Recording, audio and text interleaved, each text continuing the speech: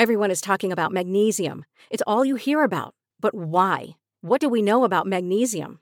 Well, magnesium is the number one mineral that 75% of Americans are deficient in.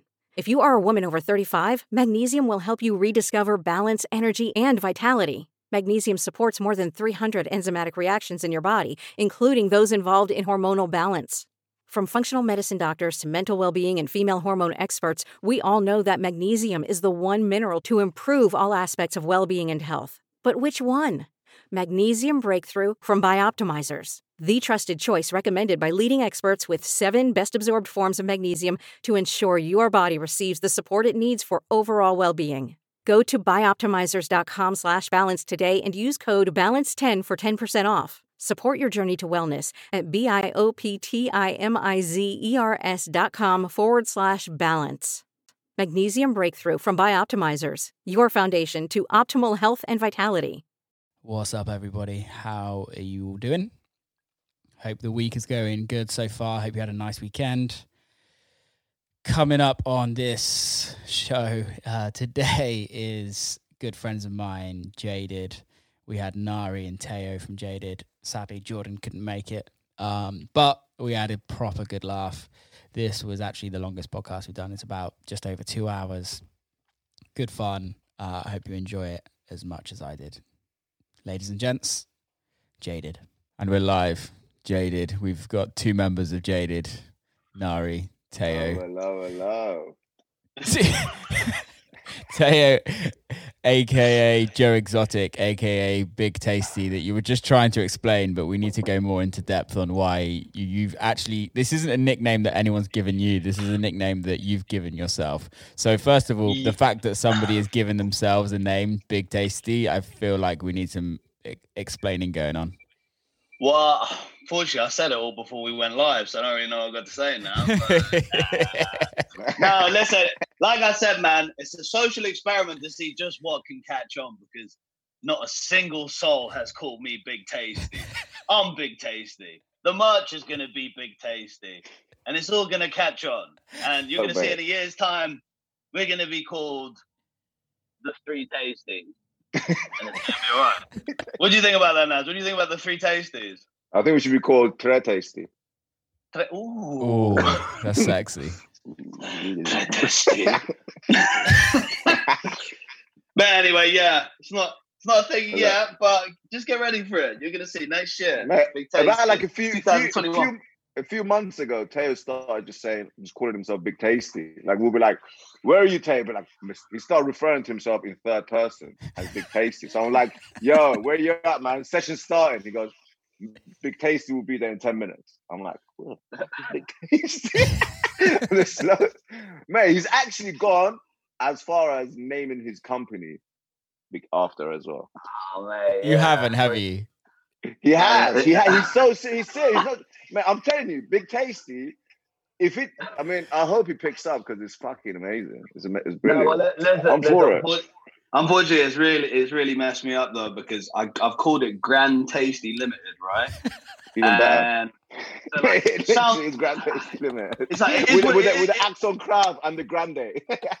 Yeah. So basically, I thought it would be really clever to put an Axon Crab on the E, even though I'm not sure like that's how you spell it, but whatever. And now all the letters I get for my company, like everything is like, it will say Grand, and then there's like 5 different like exclamation mark things, and it's like I've confused everyone. I've confused myself. Every time I get a letter for Grand Tasty, the missus gives me a letter. She's like, "It's a stupid letter." Mate, the accountant hate it because he fucks up all of his numbers in like with all of that shit. Anyway, listen, Naz, I'm taking off the Axon Crab. So, I tried to look into it yesterday. I looked into it yesterday. It was a bit long. I'll get it sorted tomorrow. The confusion will end at some point. I think it's wise. Thanks. Apologies to anyone who's been affected by Grand Tasty Limited.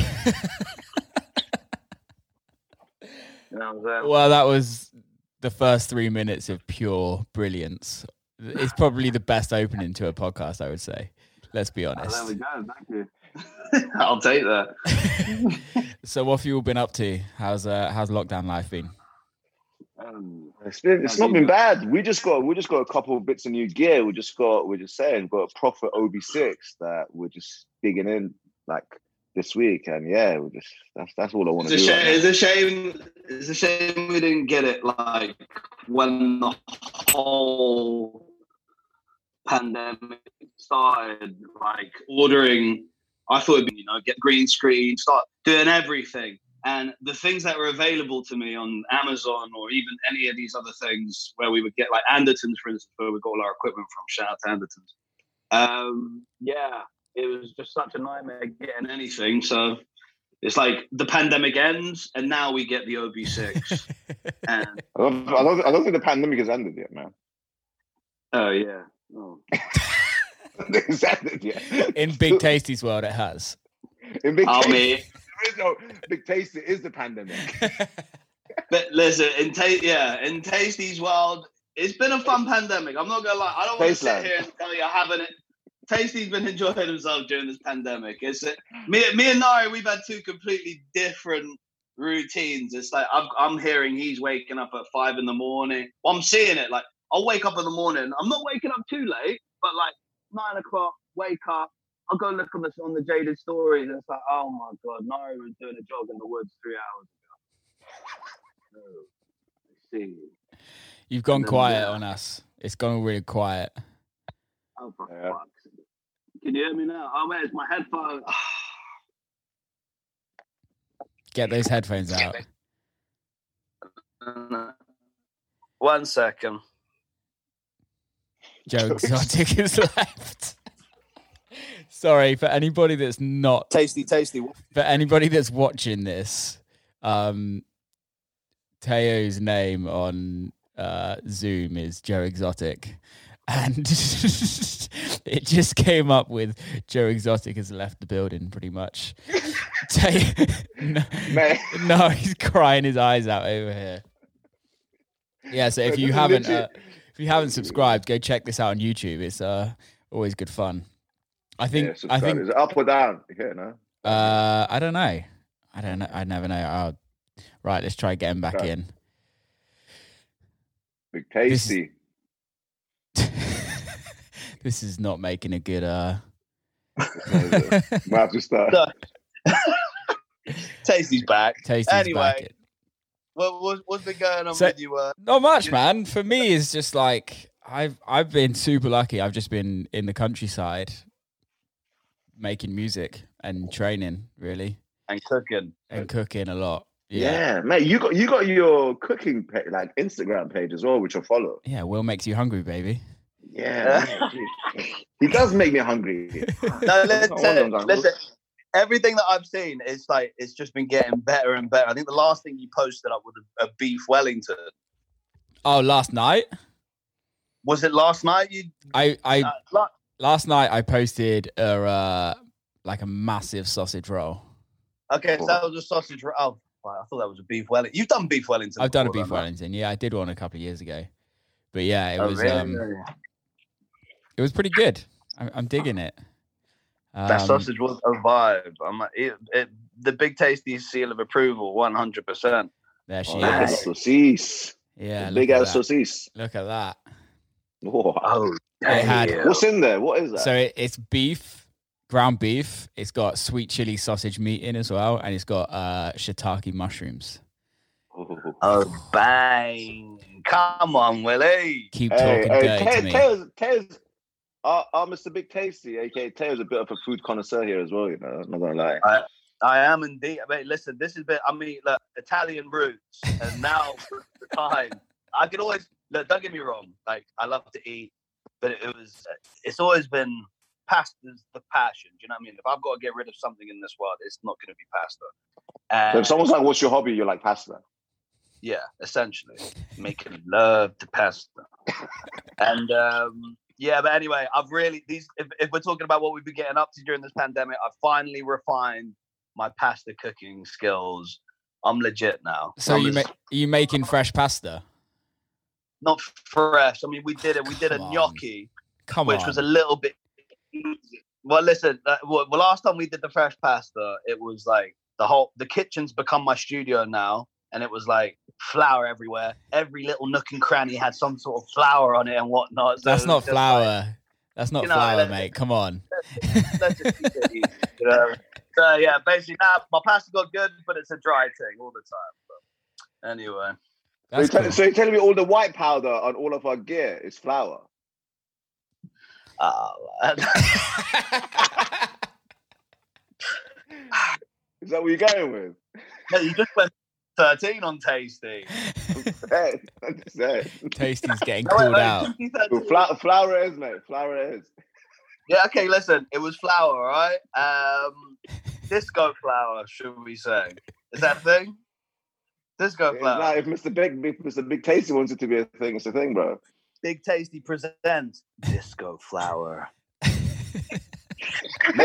Listen, we're thinking about doing a podcast as well, so I mean, it was good to get on here, but maybe that's what the name of the podcast should be. Disco flour. Mate, it could be whatever you wanted it to. I think it should be like Big Tasty presents Disco flour. Mm. This is good, but we're shooting the shit now. I like that. If you come out with a few ideas already, this has been very beneficial. I think you should definitely do a podcast, though. I think a lot of people would like this a lot. Because are you still doing the barbershop, by the way? No, the barbershop stopped in November. So it's turned to this now, yeah? Yeah, I actually really dislike doing mixes. And was like, I did 4 years at the barbershop and was like, why am I doing this? I don't enjoy doing it. And the bit that I did enjoy it was like the interview part. It was like talking to people. Yeah, cool. So it's like, I don't know. This is much more fun, and you can just talk about anything you fucking want for as long as you want. There's no time length. It's not going on a radio station or anything like that. You can swear, you can do whatever you want. Whereas before, there's plenty mixes about as well. Let's be honest. There's plenty mixes. Like I started going back listening to mixes from 2014. Now I was listening to like a mix of Dixon from like 2014. One of my boys, I was like, sounds fresh still. The thing is also, especially now with like every Tom, Dick, and Harry and their dog doing live streams, it's like we have to say Tom, Dick, and Ali. Yeah, big Ali. Tom, Dick, and Ali.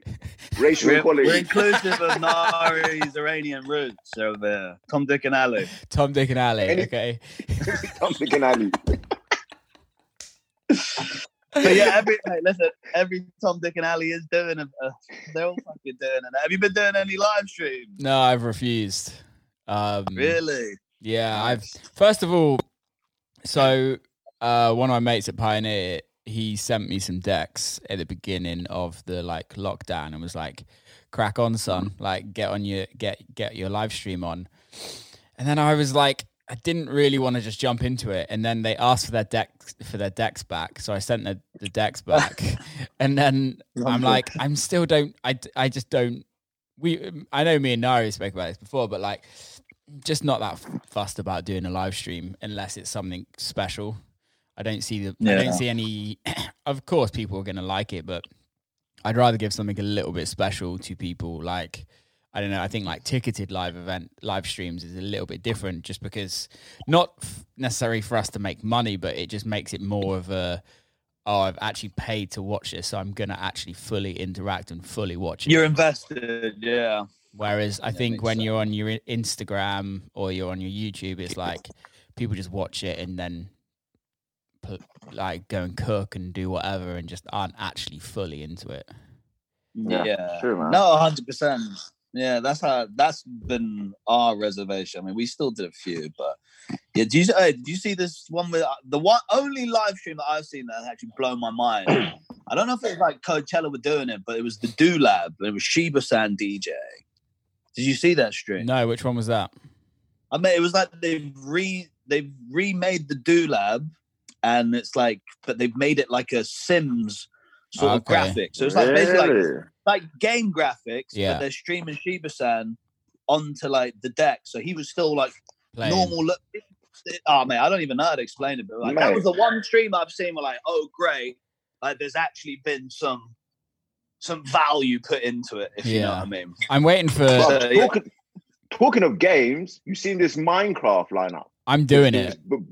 we're doing it as well. We're on it. It's almost like who's not doing it. So when I first is there any DJ that's not doing this festival? Listen, mate, I was really excited about it, and then it's like, oh, I see, the whole world's in the lineup. Okay. So when I first got asked to do it, this was like pretty much at the beginning of lockdown. I was like, yeah, this seems pretty interesting, and they were like, it's going to be like super exclusive, like it's only these stages going to happen.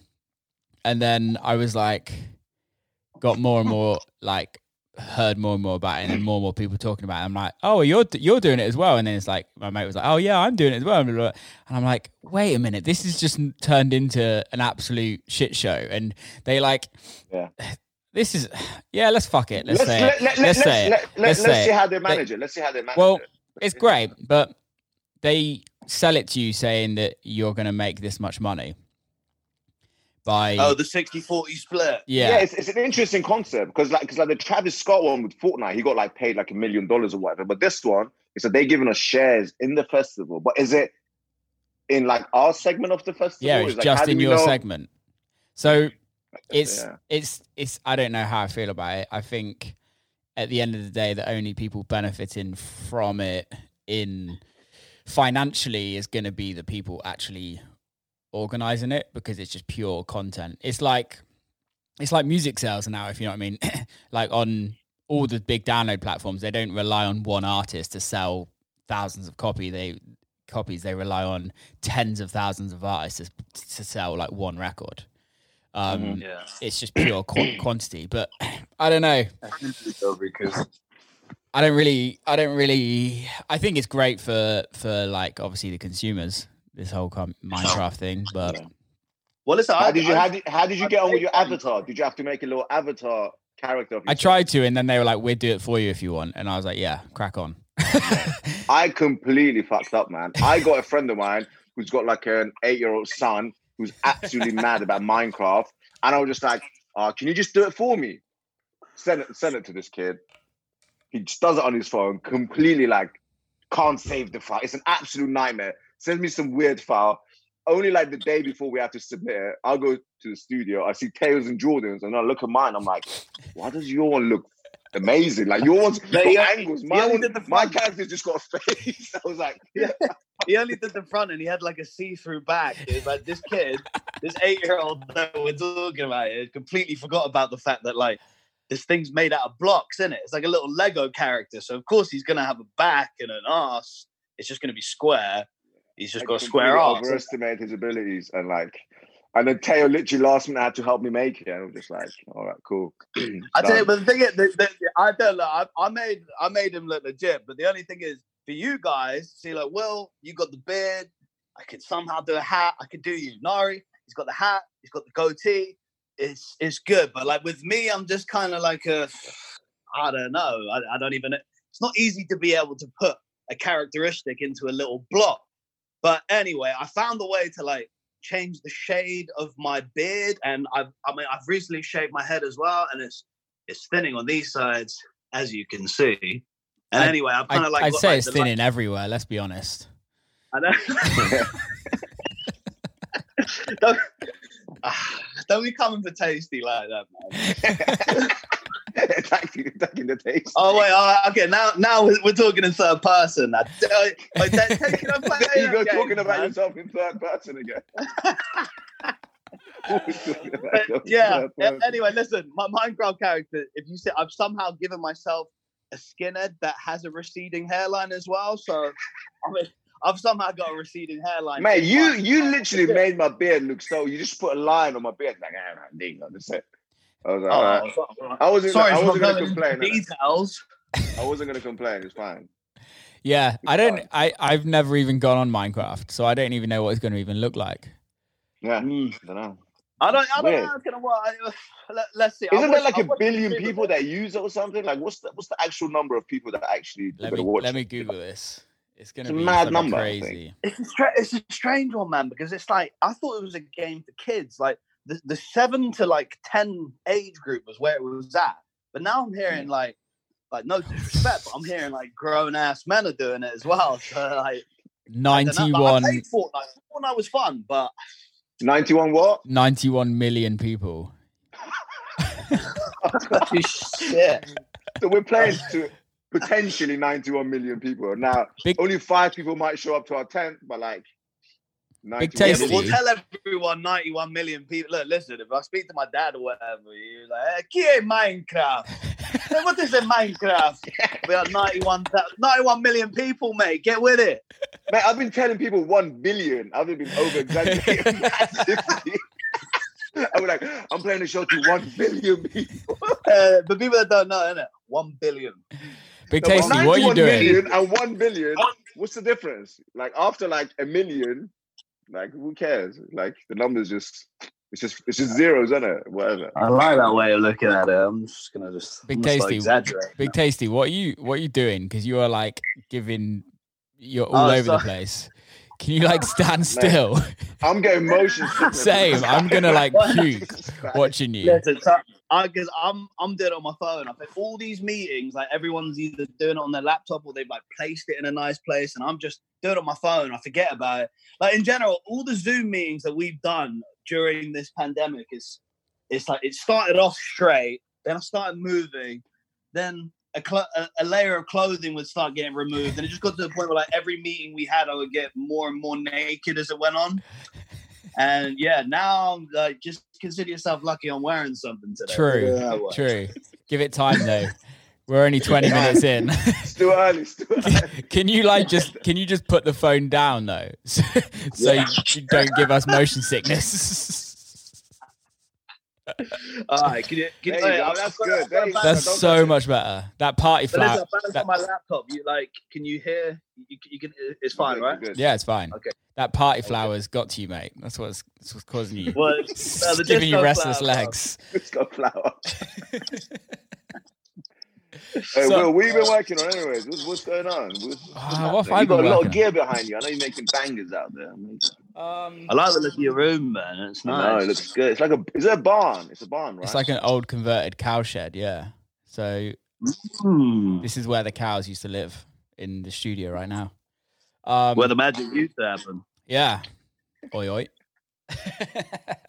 But no, I've just been working on a load of music. I took like, you know, those weeks when you can't write anything. I had like 2 weeks where I was just banging my head against a brick wall trying to write music and just failing massively. And then you guys sent me the run vocal and hello there, cheeky. Yeah, it's a good record, that. So yeah. We've got to finish that one. Vibe. I've been doing a bunch of remixes as well, which has been quite nice. Who have you remixed? Anyone you can share? Yeah, so I did Duke Dumont. That's coming out. Duke Dumont remix that's coming out in September. I did a Faithless. You did Faithless? Yeah, man. Yeah, they asked me. They're doing a new album, which I actually just think I've just been told that I think it's the whole album's been like either postponed or dropped. I don't know. So it might not actually come out. But yeah, I don't know. And then I did. Can you remember Panau? Yeah, of course. So I've just done a Panau remix as well, and the Empire of the Sun guys. I don't know. One of them was in Empire of the Sun. Oh, was he? I didn't know that. The vocalist, yeah. Australian. Yeah, Australian guys, yeah.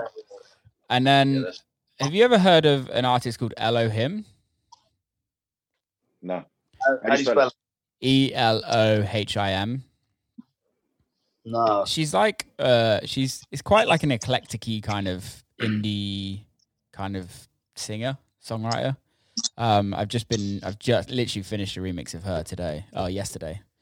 Banging them out. To be honest, you're quick, bruv. I realized after I work with you, like what she said. You would have a draft or like a first version over like in the morning.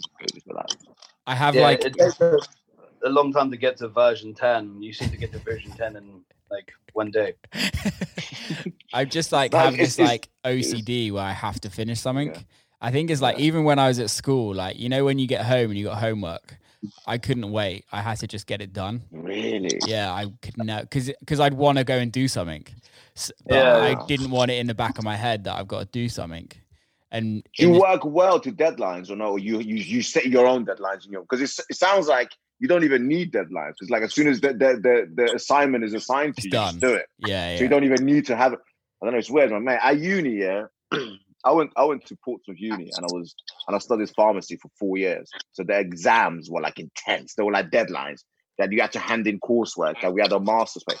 Mate, literally, I would always leave it till the last minute. It was just like one of them ones. So I was just like, I would get it. I'll go do everything else, make beats, can go to parties, whatnot, and then I'll be like, oh, I'll go hand in that pharmacology unit. Shit.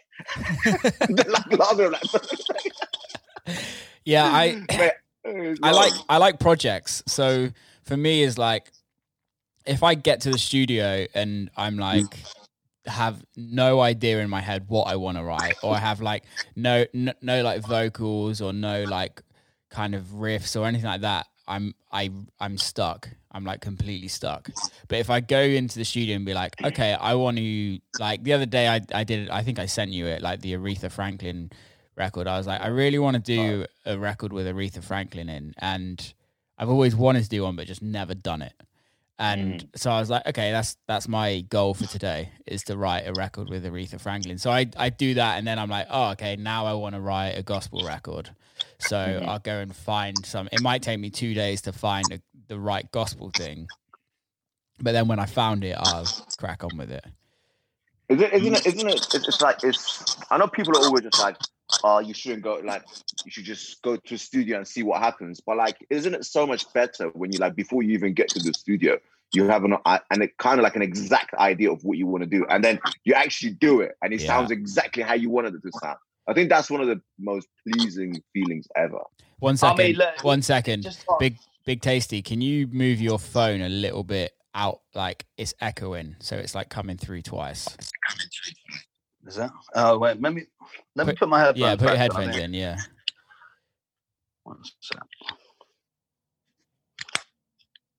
Yeah. Hello. That's much better. Oh no, wait. No, wait. Uno minuto, baby. Joe Exotics left the building again. Joey crap. I mean, hey, what a sign of the times, eh? I mean, bloody, that doesn't Joe Exotic seem like a lifetime ago? I haven't even watched it yet. What? Oh, wow. What? Yeah, I haven't. Mate, there's everything you love everything about it. Not that saying, not that. Not. What are you trying to say? I'm not saying that you're into like meth taking, gay, tiger owning, murderous people. I'm just saying. But you will love everything about it because it's just bonkers. The whole thing is bonkers. Yeah, I started watching it, and I was in like the first 10 minutes. There we go, he's back. First 10 minutes, and I was like, I can't handle this. This is way too much. It was a bit much. In the end, they could have shaved. I feel like they could have shaved off an episode or two as well. Like, could have shown us the madness and then leave it. But they really rubbed the whole meth taking thing in our face. It was a bit. I think it played a major role in all the decisions, man. They had to bring like. Yeah, like every decision that was made was purely made of meth. Like, fair enough. They were running a tiger zoo off meth. Like, how can you not have respect? You know what was the best part for me? It's like when, like in like episode 7, you find out all of these men that he's been married to or like having sex with, none of them are gay. They were just doing it for the meth. They were just doing it for the meth. That's literally the power of meth. It will literally turn you gay. It will just make you do anything. Like, oh gee, like, the guys are getting married to him, getting tattoos of his name on themselves. Spoiler alert! Hey, spoiler alert! Spoiler alert! Like, if you haven't seen it by now, you deserve to get spoiled. Okay. Yeah, I can't do it. I was like have you seen the Jeffrey Epstein? Oh my god! I watched that for like 15 minutes, and I was like, I cannot listen to another girl talk about how they got abused, like when they were like 12 by a fucking old man. The worst thing about there was loads of them going back and forth. God knows how. Like, I don't know how he developed that system, but it was working. I mean, not working for him. It was. For him, it was what. In the end, it's mad to think that like this guy. I think from what I gathered from it, he's just basically used all of these people's weird, perverted fetishes and whatever, and just completely used it against the rich, and just got his money that way. Essentially. See, I think isn't it funny? Go on. No. Isn't it funny how like the royal family always somehow becomes associated to one of these things? Yeah. Always one of them like creeps in and goes. What's your thoughts? What's your thoughts on the royal family? Look, man, I think the royal family serves a purpose in this country. Agreed. Because I feel like they're almost like they give a status to this country. It's almost like a marketing tool. Do you know what I mean? Like, look at the amount of Americans that come over to England. They're like, yo, the Queen. Yeah. It's like, we don't give a shit here, really. We're just like, whatever, mate. Whatever. And She's a lizard, if they listen, would they have that vibe? Like, yeah, they wouldn't really. But like, most people wouldn't come. Like, monarchy adds, like, I'm actually not for monarchy in general, but it serves a purpose. In other countries, let's say in the Middle East, if you have a monarch, they're like, it's different to having a monarch in England. Do you know what I mean? They're like, they serve different purposes. So, well, listen, at least, what's his name? God, I forgot. What's his name? William. At least William and Harry, they've turned out to be relatively good eggs. I mean, we might find out it's not the case, and they were part of like some mad pedo ring. But for the time being, it looks like they're making an effort to kind of adapt to the change. You know what I mean? I think their Uncle Andrew's done enough for the pedos. Yeah, Andrew. Who, Uncle Andy? Uncle Andy. Uncle Andy's gonna get his ass handed to him. What? They're gonna take him to court, bro. I think there was something going on where the American police have gone, Andrew is not cooperating. He's not like answering questions. They're gonna go for him, bro. I swear to God, if they get Andrew on a stand in a courtroom, you see the interview he did with like, what was it, BBC or Channel 4 or whatever? He did that interview. The guy actually was like sweating and saying, I have a condition where my sweat glands don't work, so I can't sweat. Therefore, I was not in that picture with that girl. As he's saying that, there's sweat dropping from his face. I'm like, mate, that is not going to stand in a court of law. You need to do better than that. But he did do better though. He went and took it a bit further. And was like, nah, listen, I wasn't there that day, man. I was at Pizza Express with my daughter. Pizza Express in Woking. I mean, what? You remember every visit you've made to Pizza Express? 12 years ago, I went to Pizza Express in Woking, mate. And then the comments, the Google reviews on Pizza Express Woking. If you went on there, it was amazing. It was like unforgettable margarita. No, there were comments like, I remember when I visited there in 1989, March 23rd, 1989. The pepperoni pizza was amazing. I love the like British humor. It just like it's just something that is just. I don't think you get it anywhere else. It's so dry, but it's like so dry. It's like with the Colston, with that Edward. Is it Edward Colston? I can't remember his name. The statue when it got put in the river, and then you went on Google Maps, and he was actually in the river. Shout out to all the man from Bristol. You guys are shout out to Colston, yeah. Fucking hell. Hey man, and then the racists were trying to get the statue out of the water, and they were using a pole for Edward Colston to grab onto.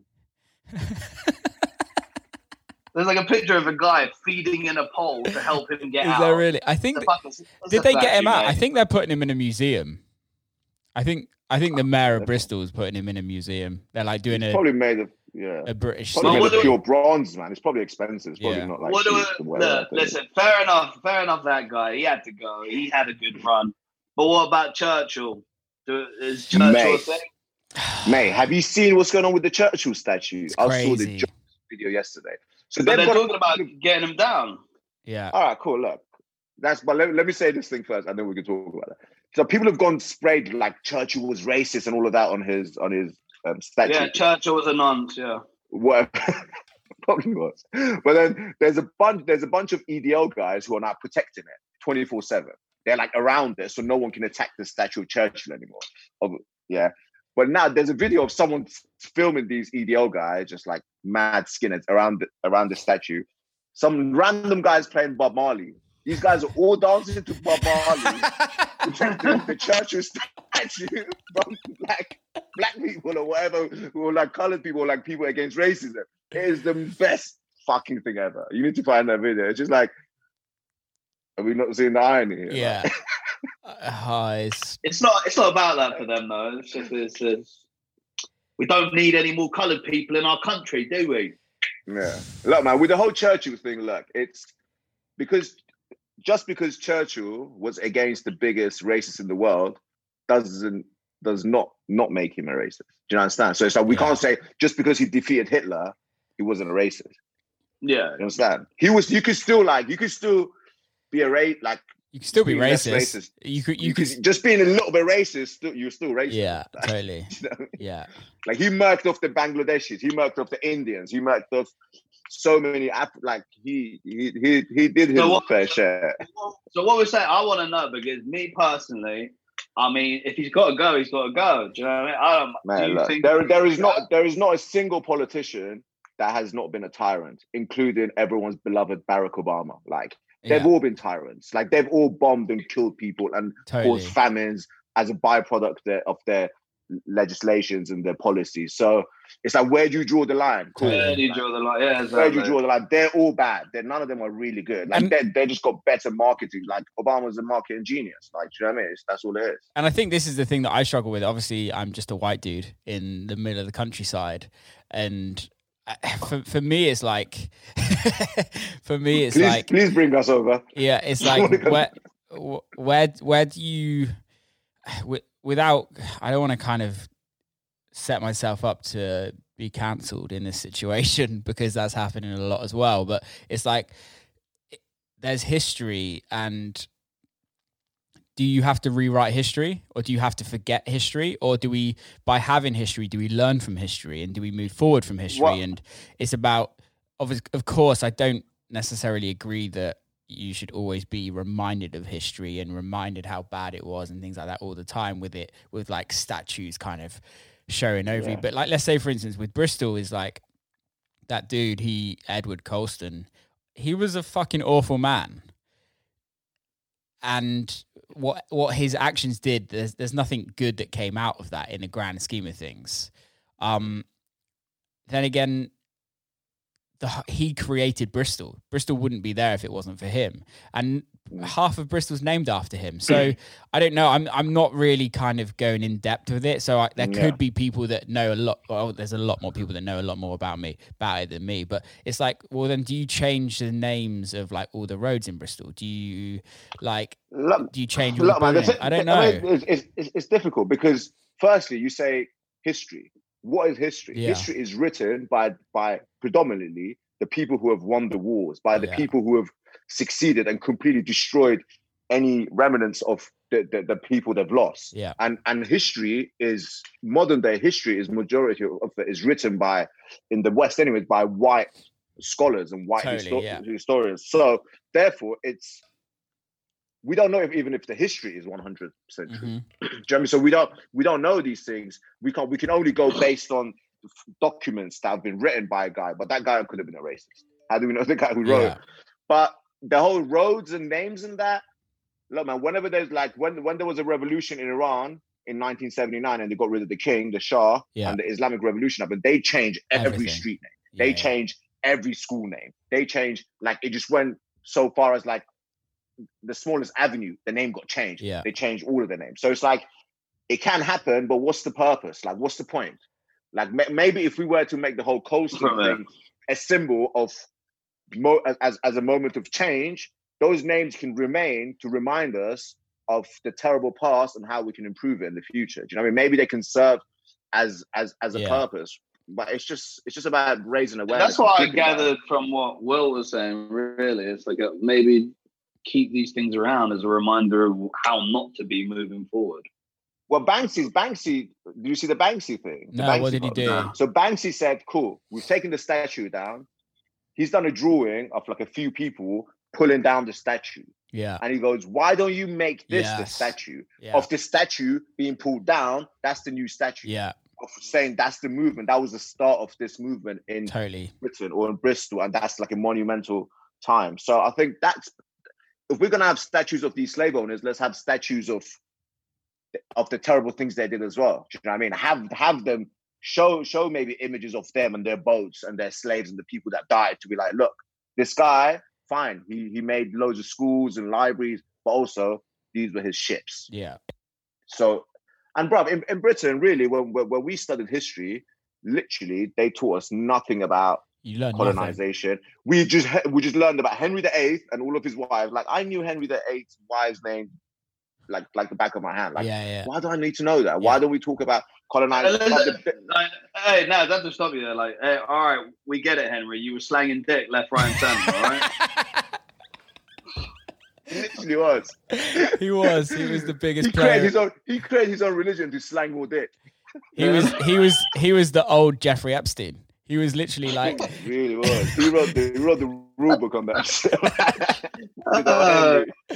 But I hear what you're saying, and I don't know I still don't know where I stand, but I definitely think it should be used more as an education. I totally agree with you. One of my mates, she's like doing a history degree at this moment in time, and she's like, we literally learn about is World War One and World War Two, and it's like there's so much more history in this world than that, and especially the British. Like, at the end of the day, if we were gonna, like, England took over everyone and killed, pillaged, raped everything, if you know what I mean. And now we're looking at America like they're the problem. Yeah, exactly. And there's huge issues here, 100%.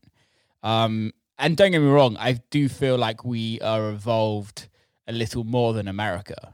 I don't think you can say I don't think it's right to say we're better than America, because I don't think we are, but we're definitely more evolved. America's 200 years old, or however old it is, where we're fucking like thousands of years old. If you know what I mean, we've had a lot more time to like evolve as human beings and as a race. But I just don't know how I feel about everything.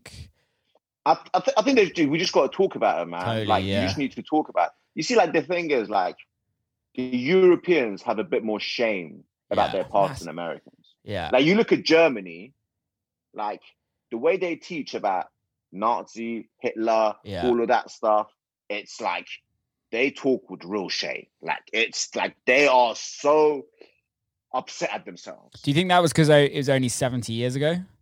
Yeah, exactly. Bro, like, they have to teach in Germany, if you be like, oh, I don't know about this Holocaust thing, like, you're fucked. Like, you could go to prison. Do you know what I mean? Like, obviously no one is saying that shit. Yeah. But, like, I'm just saying, like, whereas in America, there's loads of people going, I don't know, man, we gotta look at this. And it's like, they're like, and the people are going, hell yeah, let's see. Yeah. It's like, okay, they can talk about that shit. But in Germany, there's such shame, and rightly so. You know what I mean? Like, it was unbelievably horrible. It's like they start to educate their children about a lot more, so they're open about the terrible things that the Nazis did. And I feel like maybe England isn't as open as Germany is. Yeah, we don't really talk about what we did in India. When I say we, I mean like the British English, what they did in India, what they did in Africa. We don't really know. The Germans really know what they did. The Nazis. They have, like, you can go to Auschwitz. You can go, yeah. You know what I mean? Like, we don't really have that. Yeah, I totally agree. I think it is all about education and kind of talking about it. But what's your thoughts on the whole social media thing right now? Because, like, obviously we all kind of follow the same sort of people. It's majority left, right? Like, the majority of the left kind of types of people are on Instagram or on Twitter, etc., etc., and it's just one big noise of a lot of people saying the same thing to each other, and then calling people out if somebody's either not saying something or somebody said something the wrong way that they don't agree with, if you know what I mean. And it's like, I also think we all agree that Black Lives Matter. We all agree that racism, we want to end racism.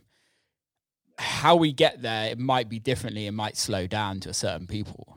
But I think at the end of the day, we can all agree that we all want the same thing. There's probably a very small minority that don't. And let's be honest, there's always going to be a minority that don't want something. Yeah.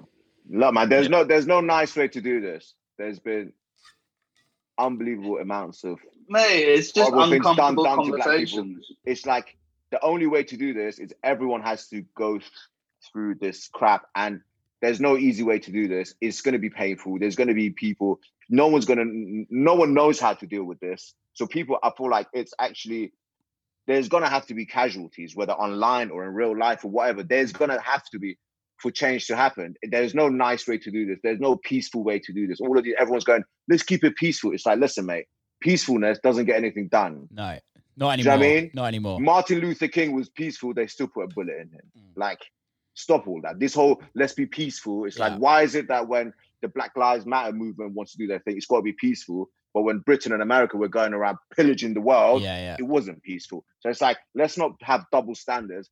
It's going to be tough.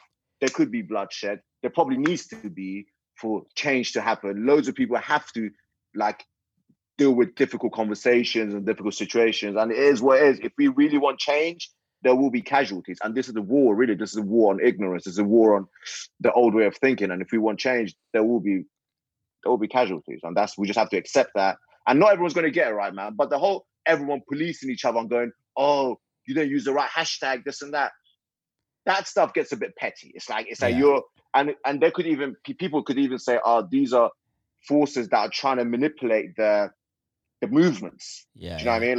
Like I saw blackout, the whole blackout in itself, it did seem a little, I mean, I still posted it up because whatever. Not to say that everyone was doing it, but like, yeah, let's all at least show that we are supporting the cause. It does seem a little bit strange that at that time where there needed to be as much, as loud a voice as there needed to be, the whole thing was, let's switch off from social media for a day. It just seemed a bit fishy. And also, they did it on Tuesday. It's like, really, truly, if the music industry wants to do a blackout, let's blackout Friday when new music comes out. Let's see how many of these major labels, Sony, Universal, Warner, whatever, they're going to hold off on the new music Friday and their positioning in the playlist. But who actually out Friday? Who actually started the whole? I mean, that's a big question. Who knows? Because by the time it got to us, it was already like rolling. Yeah. Like we were just like, we're gonna do it, and we did it. Everyone did it, and we supported it, of course. But also, wouldn't it have been better to do it on Friday, where it actually would have had more impact than on a Tuesday? Maybe there are reasons why the Tuesday was chosen. I don't know. Maybe there was. It's weird. It's. Let's be honest. 2020 is like we're never going to forget 2020. I mean, this has been a reset, mate. We forget 2019. We had Brexit and all this other madness. Everyone's forgot about Brexit. I wish Brexit would come back. No one's talking about Brexit. Was light work compared to this. Imagine when the Brexit talk starts. By the way, Brexit's happening and the racists are pissed off at that shit. Brexit's happening and all the racists are still not happy.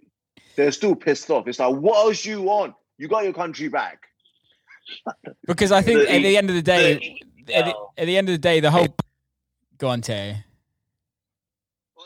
I just saw something on Tommy Robinson earlier. It's just funny. EDL was it the English Defence League? Yeah. Is that? I mean, like, they really make it sound like they're a bunch of, like, motherfucking superheroes around there. Like, that guy ain't saying shit. I watched a video of him crying in prison because, like, someone took a toothbrush.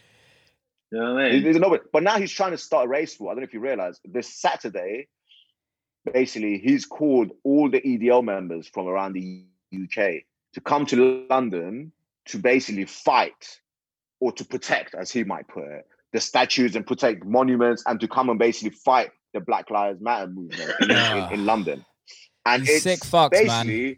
Sick fuck. And basically, this is the oldest trick in the book. Show up in numbers, agitate the people you're trying to fight, and draw them out.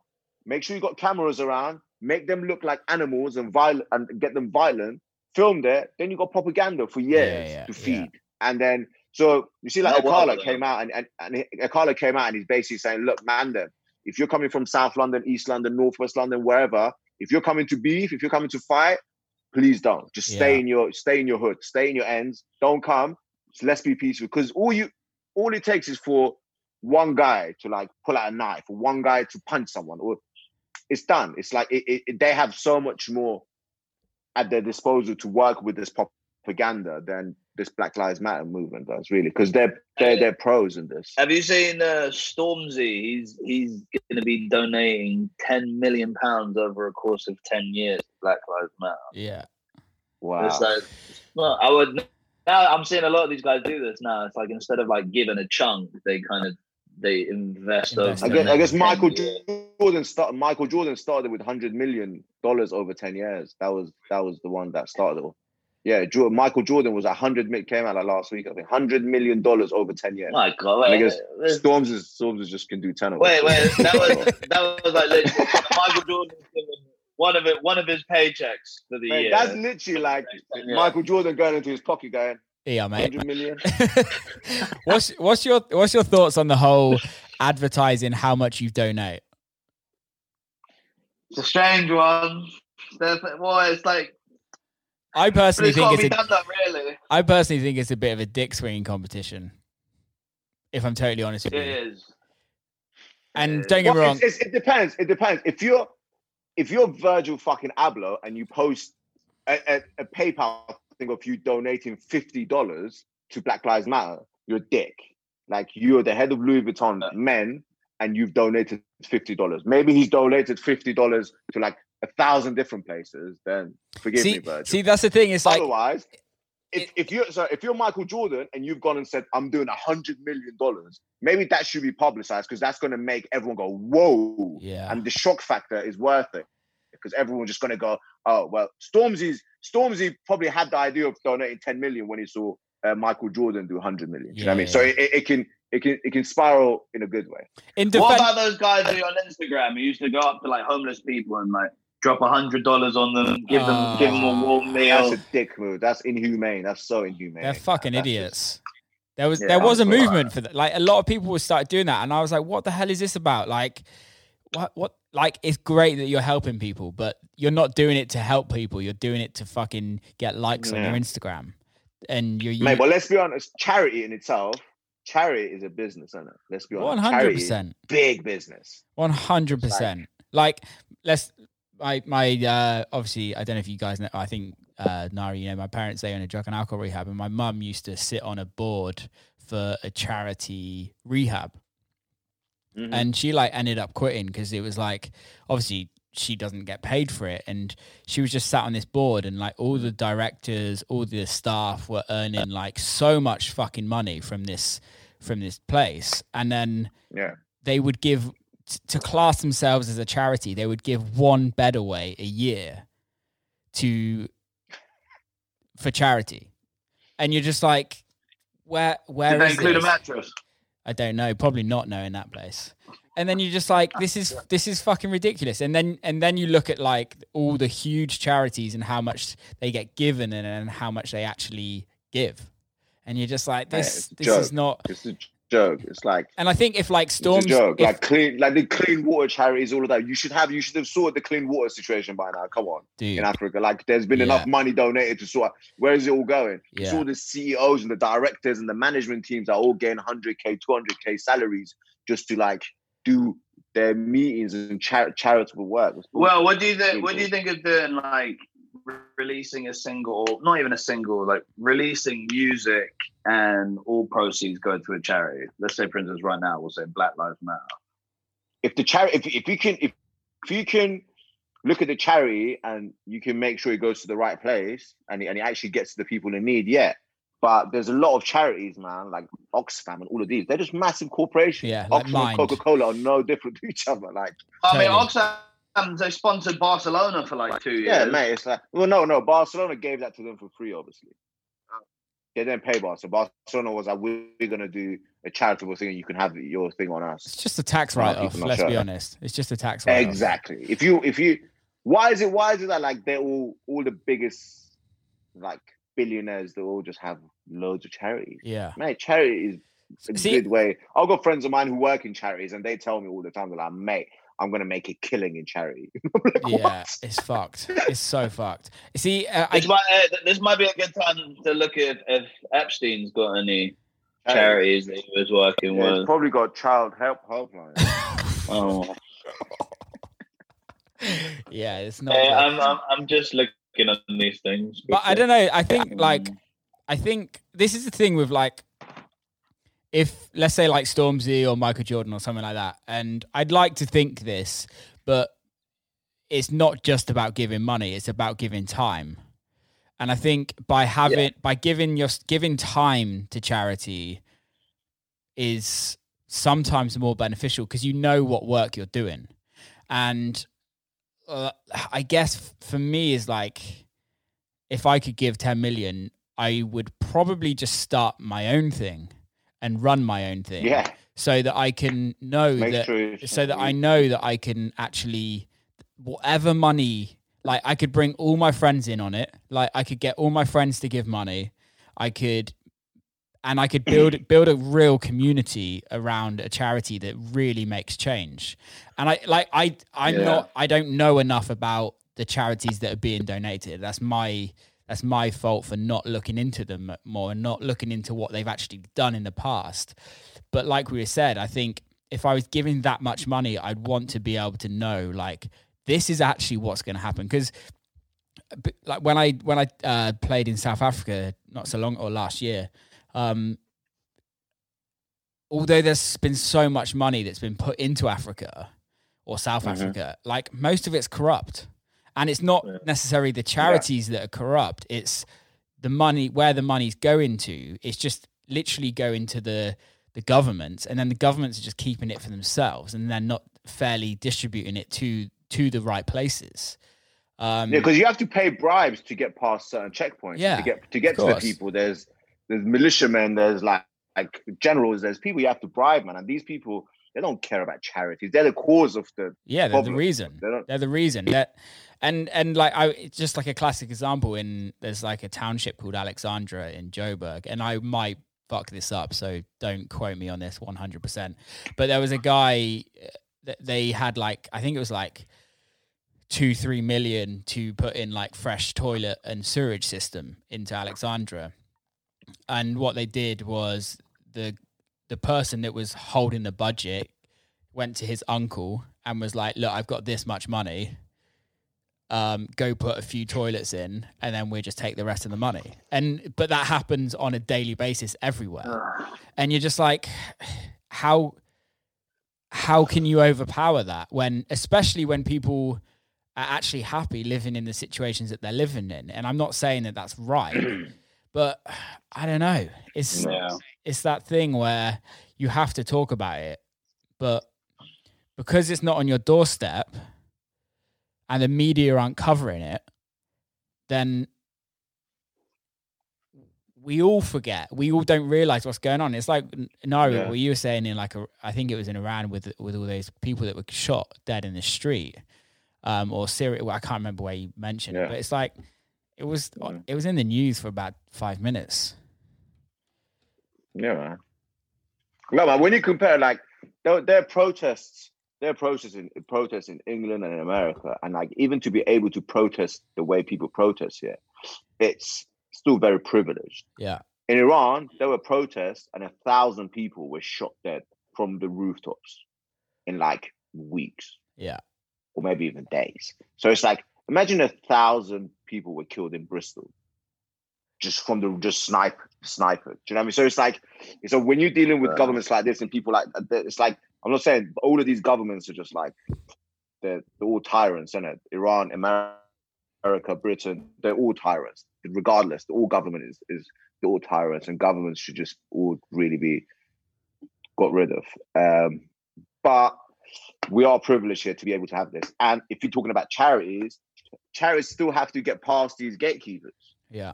The same people that are shooting 1,000 people are the people that are in charge of the grains getting to that village, you know? So how are you gonna you know what, man? Hey, to kind of wrap all of these things up and like what we can do to help and things like that, at least from my perspective, because like what you're saying, do you know what I mean? Everyone's asking to keep the whole movement going, keep talking about it, don't end the discussion because then it all ends and whatnot.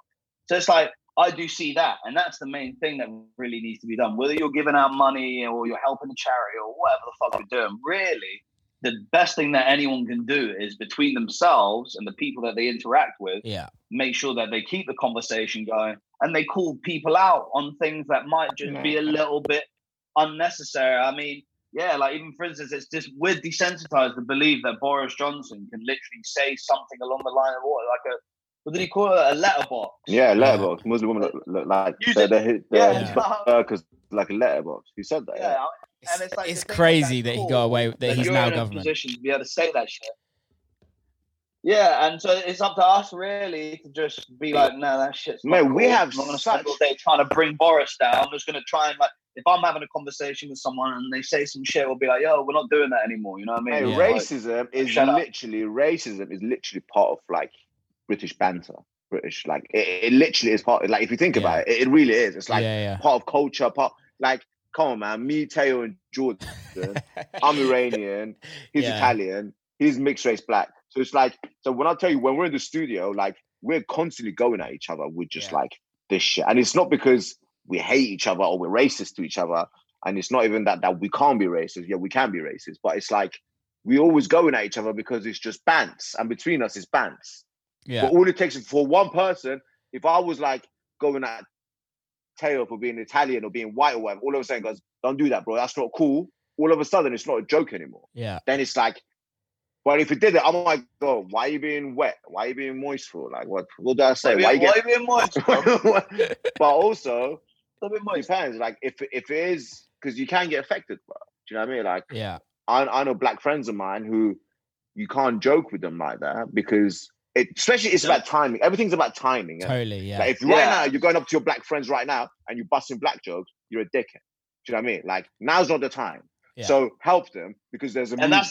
That's the whole thing with All Lives Matter as well. It's just like given the sensitivity of the situation. Totally. For you to be sitting there in your feelings about, well, technically all lives matter. It's like, well, suck a donkey dick, man. And so now I'm just gonna like change the narrative. It's like from now on, everything's gonna be donkey this and goat nuts that. Big donkey dick. I mean? That's your new name. Not Big Tasty. It's Big Donkey Dick. Big donkey balls. Donkey balls. Donkey dick's got a better ring to it. Yeah. Hey, but on a completely unrelated note, I was just looking at I was watching a video of the Paul Van Dyke. Remember Paul Van Dyke? Yeah, I've got some stories about him. Oh yeah. Well, no, nothing to do with Paul Van Dyke, but just it was a flashback to Love Parade in Berlin. Yeah. And like, because I only went to Berlin last year. That was actually where Big Tasty started. We went and I did a stag do for a friend of mine. And that's how Big Tasty came about. But it was in Berlin. That was the birthplace of Big Tasty, Berlin. And what a great place to be born. I know, it's not bad. Oh shit! Someone's trying to fuck with me. And then anyway, long story short, that festival looked completely. It looked out of control. I know. It looked like a fucking vibe. I wish they could do it again, but I didn't. A load of people get killed like what on the last year, so they decided like a load of people got crushed because it would just go down one big like alleyway that had like just walls and no one could like escape. And I think like something really bad happened, but man, would. But it still looks sick. Sorry, it looks amazing. It like when was the last one? I think it was like 2000. Yeah, it was definitely years ago now. It was when I was kind of like started DJing seriously. That shit popped up. I remember that. So what have you guys got coming up in the music? We've literally just put the world at rights for an hour. We should become politicians. That's lot. Been going we're music. We are musicians. Could you imagine? Could you imagine us? Everyone's become a politician, mate. Everyone's become a politician. I know fucking nothing about politics as well. I don't agree with politics. I think it should be like 500 people that run the country. That's like all from different backgrounds, all experience different things, and I think that's how a country should be run. It shouldn't be run. What about tribes? What if we were all different tribes, and we had like no, because you're going to get one like smaller. No, because it's then going to be England again. Like one tribe like England's going to come up and fuck everyone up. Like, I think. But then, how do you control power? Do you allow one person to be in charge, or do you allow everyone to be in charge? Well, I think you have one spokesperson. Okay, but the spokesperson is neutral, and the spokesperson speaks for the vote of behind the 500 people that work in Parliament. But the people that work in Parliament, Speaker of the House, basically. yeah, like that sort of. Yeah, and they don't fucking do anything. They don't make a decision. They literally just speak. They speak on what has been planned. And I think if you had 500 people from like all walks of life, like young, like our generation, younger, like from 18 and up, and then people that have been brought up in council house estates, people that have been brought up in extreme wealth, etc., etc. I think that is when you get like a balance. Where now all of our politicians are just rich boy and girl kind of people that have been to Eton. Yeah. Well, to be honest, I know. What was that? I nominate Will to be England's first speaker. All in agreement say aye. Aye. Ali G. We need Ali G. We need Ali G as president. I'm going to be the Chancellor of Exchequer. Hey, now listen, if you really want to know how to end politics, or you want to know how to end racism even, just throw in a whole packet of disco flour and then let's see where we're at. No one's racist when disco flowers. See what I did there? No time for that. Quickly. Listen, the paranoia is set in, mate. You don't need that shit. But anyway, we're talking about music, and we're back to music.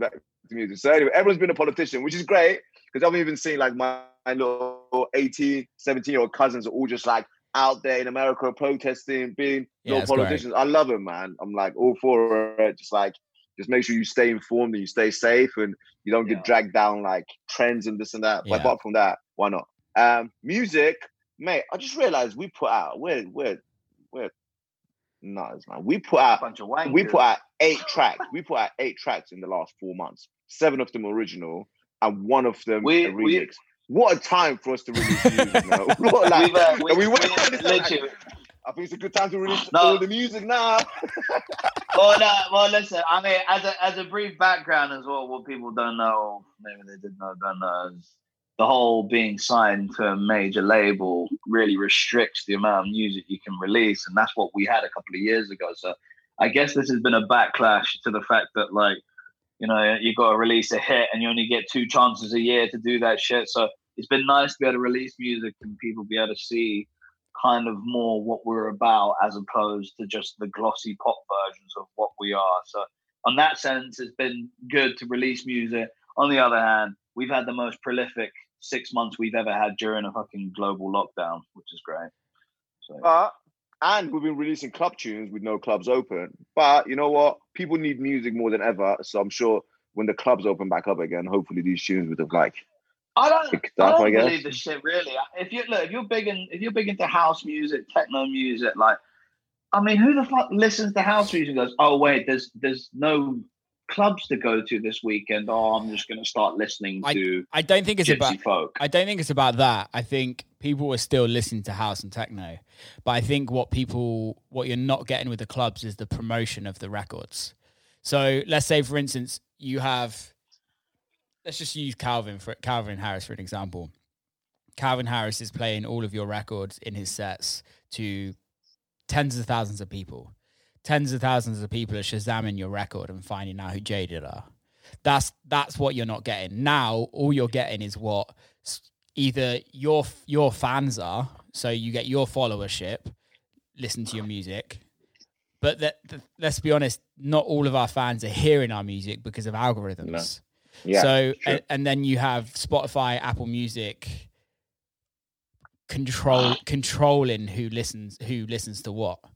Like let's say for instance you have 10,000 followers on Spotify. Like all those 10,000 people don't hear that record. No, of course not. Yeah, the algorithms are different there. Their like playlists are made differently. It's all, yeah. When you release music in a time like this, you don't get the luck or the exposure of you don't get the nice surprise of just like, Calvin Harris just played it to a million people. Like, oh wow, like you don't get any of that shit.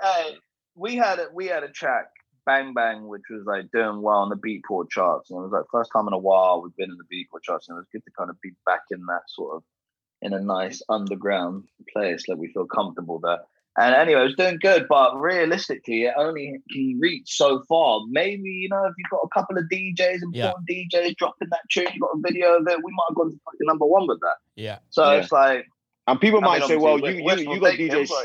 People might say you got DJs streaming on Twitch, on YouTube. It's like, it's not the same. It's not the same. And also Twitch, I think Twitch is done, by the way. Is Twitch done now? With the whole... they got all these rules and regulations now, man. They're taking music down, the copyright laws. I don't know. It's like, it's worse than YouTube, I think. Yeah, I think it's done. I think Twitch is basically going to be done if they don't fix that, because they're just like, they're taking videos down, they're taking streams down because they're playing music from other people. It's like, that's the whole point. Well, this whole copyright thing, it's not going to make any sense. What is the way forward? Would it just be to like literally just make your own website, have your own platform on there, and do your set there? I don't know how YouTube gets away with it, bro. Because for example, let's say they pay. So they pay who? But there's so many. No. YouTube gets away with some. Like there's some of it they don't pay. Like for example, how many clips of Donald Trump being on CNN or Fox News that's on YouTube? Like little clips. Yeah. Those all have copyright issues. CNN owns those. Fox owns those. How they're all everywhere. Like literally, there's so much content. Not just music. Like forget music. Music's easy because you got algorithms that you can pick up. That's the song and take it down. Yeah. But news clips and videos and films. It's the same. It's whoever owns it. So it like if let's say for instance we were on this podcast and I played like. I don't think news is different because I think that's public information. So I think it's that's classed as public information. But if it's some like if it's a performance or something where it's not public ownership, it's not owned by the public, then they can either blacklist you on YouTube, so you get three strikes. And then if you get done 3 times playing other people's stuff and making money from it, they'll either demonetize your platform. So that video that plays Jaded record and you've not given permission, it will demonetize that video, and then you'll get a notification to say that you're demonetized. But also, if you do this 2 more times, you're gonna get fucking kicked off. Man, I'll tell you, that's good, but that's for the small people. The big people, I think they have the advertisers behind them. So let's say CNN or ABC News or whatever. These people all have advertisers. And these advertisers, they all have deals with YouTube, this and that. So they're like, maybe, I'm just saying, I'm speculating, maybe they like allow that to happen, but make sure the people that search for Donald Trump on CNN, they get seen on adverts. So they pop up on the page and they get like reset. Because look, man, all of these social media, old media, TV, everything is run by advertisement. Like advert companies run everything. Like advertisers are gods in our world and in the Western world. They're gods. Like they choose policy, they choose governments, they choose everything. So again, it's with YouTube and all that. Murdoch. It's him, not like Murdoch. Yeah, pretty much. Little Aussie lad just running the world. It's weird. I think it's a tough thing because let's just take it back to music. I would happily have somebody play my records to 1 million people online, and I'd happily not get paid for it because the like backlash of that or the kind of the exposure that you get from that is probably better than what you're going to earn from that anyway. And music's free anyways. Music's free. Who pays for music? No, music's free. We give away music for free, really. Let's be honest. See, that's the thing. And music's. I've said this so many times, but music's just turned into this kind of like throwaway throwaway art form. Like, you don't go into fucking Banksy museum and pick up a bit of Banksy art and put it on your wall and then be like, oh, I don't like it anymore, and throw it out and go get another one. You like... Well, Banksy's out of all the artists, I don't know why you chose Banksy, because Banksy's the one that just gives his paintings away for free on the streets of London. He just like, Bristol, he just draws them on and he's like, here's my painting, and people actually go carve it out and go carve sell it out. It. But that's the and thing, he doesn't get a penny from it. They still make money out of it. Somebody still makes money out of it, if you know what I mean. And yeah, of course. Whereas, yes, we make money out of it, and I'm not complaining because it is what it is. But I think the streaming platforms and everything like that, I think they earn a lot more money than what they kind of cotton onto. And I like, let's say, for instance, like, we all know Drake, Ed Sheeran, and all that lot are earning a lot more money per stream than what we are earning per stream. Yeah. And I have no issue with that. You're fucking massive. But I think there comes a point when it's like, well, hang on a minute. People need to earn money. And I think, I don't know about you guys, because obviously you guys were in the pop world a lot more than what I am. But when your streams are a lot higher, you can earn an all right living from it, if you know what I mean. And if you have like a publishing deal, or if you're assigned to a major and things like that, there's pros and cons to all that. But I can guarantee you there's a lot of DJs, producers that didn't really earn any money. They lived paycheck to paycheck. They relied on that $1,000 show each month, or whatever it was, $500, £100, whatever. And now that's just gone. And there's no money in earning the streams, if you know what I mean. And there's no saying when it's going to come back as well. I mean, we've just been giving rough guidelines. But... yeah, like, I'm unhappy if I get under 1 million streams. That's ridiculous. Yeah.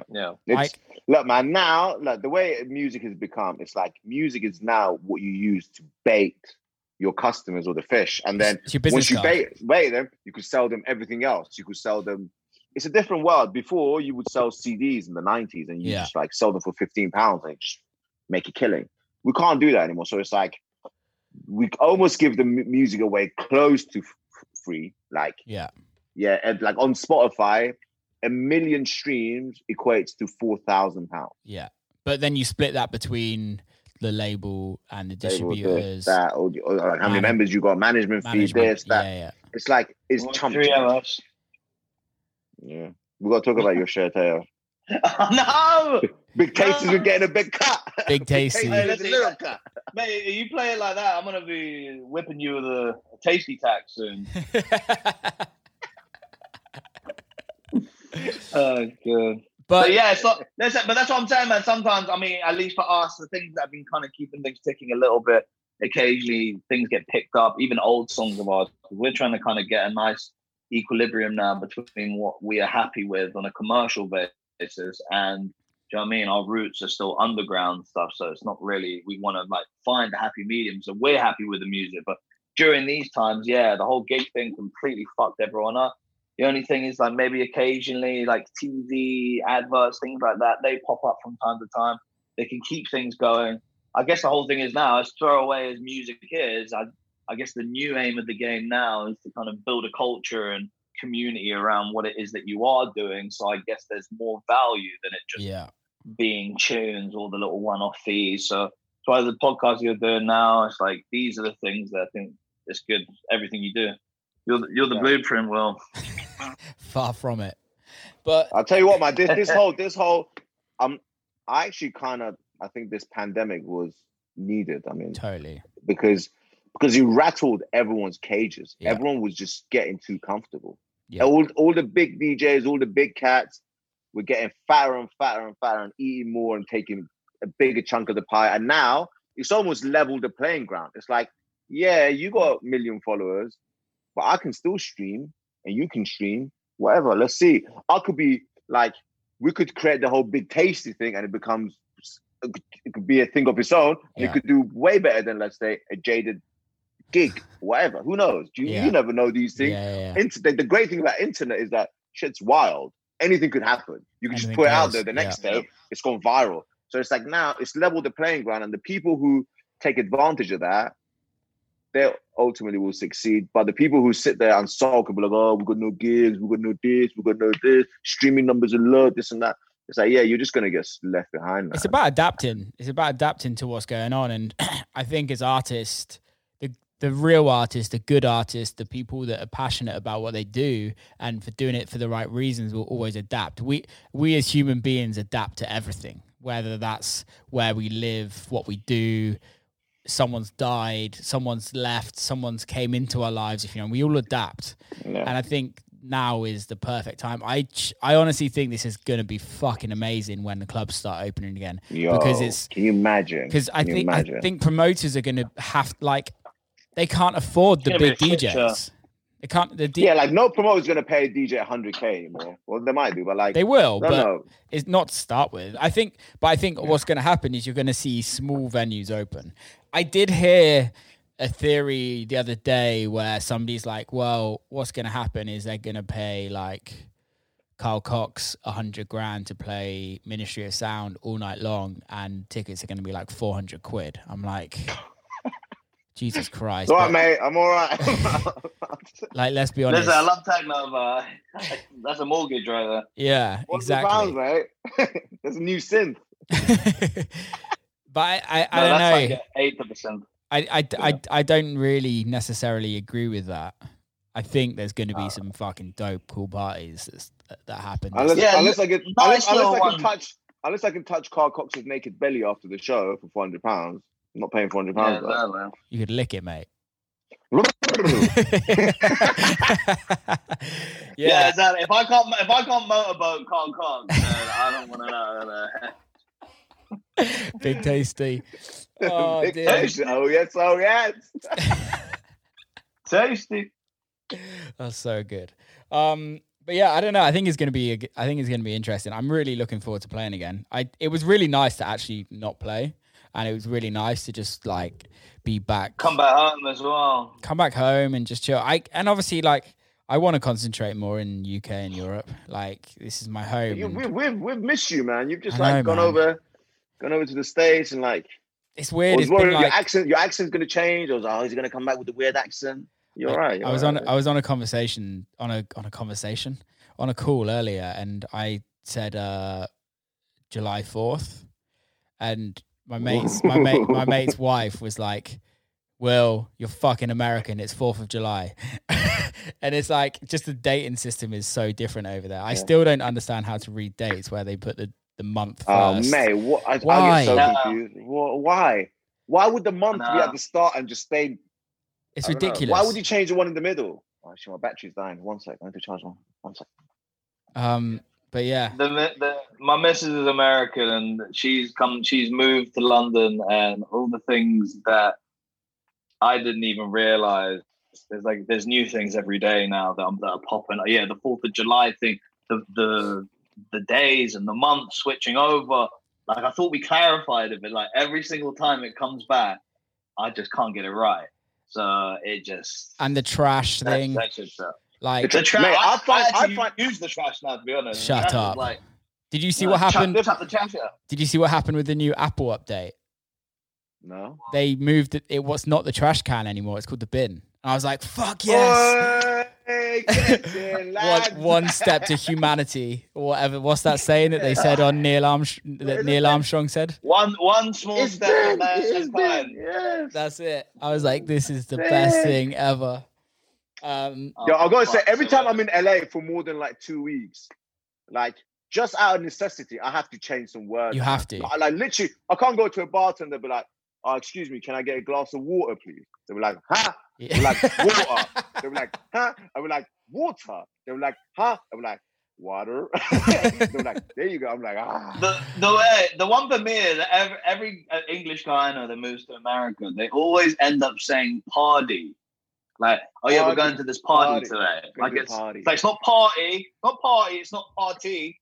Party. I don't know. I would never trust it's weird. anybody who does that. I have to. And also another thing. I don't know if you guys do this in America. I become extra well-spoken English. That's just because you want to get laid. Yeah, like literally, you become. It's true. It's very true. It's very psychologically. It's that, isn't it? That's the underlying. Sire, can I have a couple of tiddlywinkles, please? Tom, Dick, and Ali. Dick and Ali and the Tiddlywinkle brothers. Don't say Ali over there. They won't let you in, mate. I'm surprised you get in. Did you get a visa? Hey, so listen to this. This is mad. So I was born in Iran, moved to England when I was like 10, got a British passport.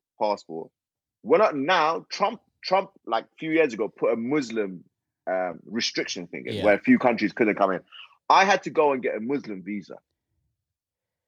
As a Brit, I have a Muslim visa. It's not called a Muslim visa, but it was the visa that the Muslims had to get to come to America. So I had to go to the American embassy a couple times.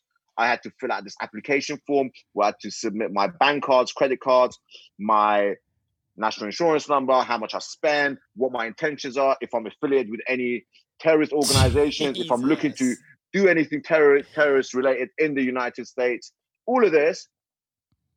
To be honest, when I went to the American embassy, they were super nice. They were super kind, apart from the soldiers by the door with the machine guns that look scary as fuck. When you get past that point, they're good. The people behind their desks and that, lovely, sweet people. I haven't got a bad word to say about them. And then they gave me my visa right there and then. Yeah. Now, maybe if I wasn't a pharmacist, they might have not given it. If I would have just been like a janitor, they might have been like, why do you want to come into our country? Maybe you're a terrorist. Or like, but whatever. I'm not going to judge them. But I've had to get. Let's get to the point. Let's get to the point there. The point is, I've had to get a 10-year Muslim visa, and I'm happy about it because I don't need to apply for that ESTA crap every time I go to America now. If you guys have you done tours over there? Not yet. Not yet. Wait. We're working on that. Wait till you get your O1 visas. It's awful. Really? To be fair, it's expensive. Obviously, it's worth it, but it's a process. It's a long process. The first one I got took me 6 months to kind of get. Wow. It's like, but it's exactly the same coming here. If they're coming here, it's exactly the same. Yeah. If an American come in here, or one of my best mates from school, Harry, his girlfriend's from Venezuela, but lived in America her whole life, pretty much. She was born in Venezuela and then moved to Florida or something like that. And I remember when they were at university together in America, they came at Christmas time to visit here, and they didn't get her a visa because they didn't think anything of because they presumed that she was just an American citizen, if you know what I mean. She came in on a Venezuelan passport, and she was like, they were like, you've got 24 hours to leave. You have to leave your passport at the airport, and you have to be out of the country within 24 hours. And you're just like, we're so lucky. We're so lucky by able to just fly in and out of places. Yeah, mate, that's like just traveling. Well, now that Brexit's happened, I don't know what's going to happen with Europe. Like we used to go to Barcelona and Amsterdam, on day trips or whatever, just like on the weekend. And now it's like, all right, what's going to happen there? I think it's what's going to happen. ADE is going to be a nightmare. Huh? What's that, Joe Exotic? I'm saying, when we go to ADE, it's going to be a bit of a thing then, no? I think they're just going to charge us like 10 euros. They're just going to charge us 10 euros for like the tax for the EU tax. I don't know. For the EU visa. You need it for the flour. You need it for all the baking you're going to do. It's a pandemic. I don't have 10 euros. That's my excuse for everything, you know. Tasty, what's on the menu today? What are you cooking? What am I cooking? We're going to be... what is it going to be? It might just be a little... I've got some clams in the fridge, so it might just be a little linguine vongole. Oh, naughty. Share a little picture later. Let's see. Yeah. Well, this is the problem. We've got. Sorry, going back to like, how do you kind of act on social media during these times? It's a little bit difficult because the last thing you really want to be seeing is my linguine vongole during this time, and living a good life. Yeah, it's true. It's like, do you hide the good parts? Or? Yeah, do I hide the fact that do you know what I mean? I don't even know what to do anymore. So I won't post it, but I'll send you a text and let you know how satisfying it was. I think you should post it. I think you should. I don't think you should. We'll make you should not post it because of people's struggles. It's fine. Like your linguine is not gonna hurt anyone. Linguine and clams, that was the It's probably gonna hurt you. You're probably gonna get food poisoning from it, but it's the only person it's gonna hurt. Listen, my immune system, mate, a couple of clams ain't gonna do shit to me. But have you seen his belly? Look at his belly. You see it? It's just like it towers over the Golden Gate Bridge, bro. Mate, you look like the Italian Godzilla. Oh shit.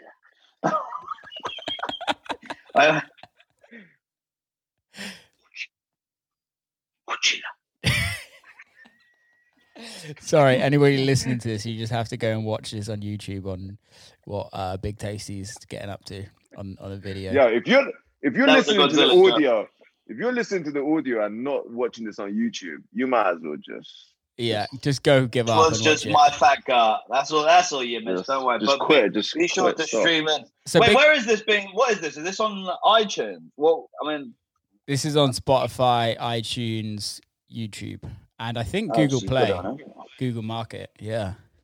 So go subscribe, people. Go follow. Will spreads his seed far and wide. This week on Will Spreads His Seed.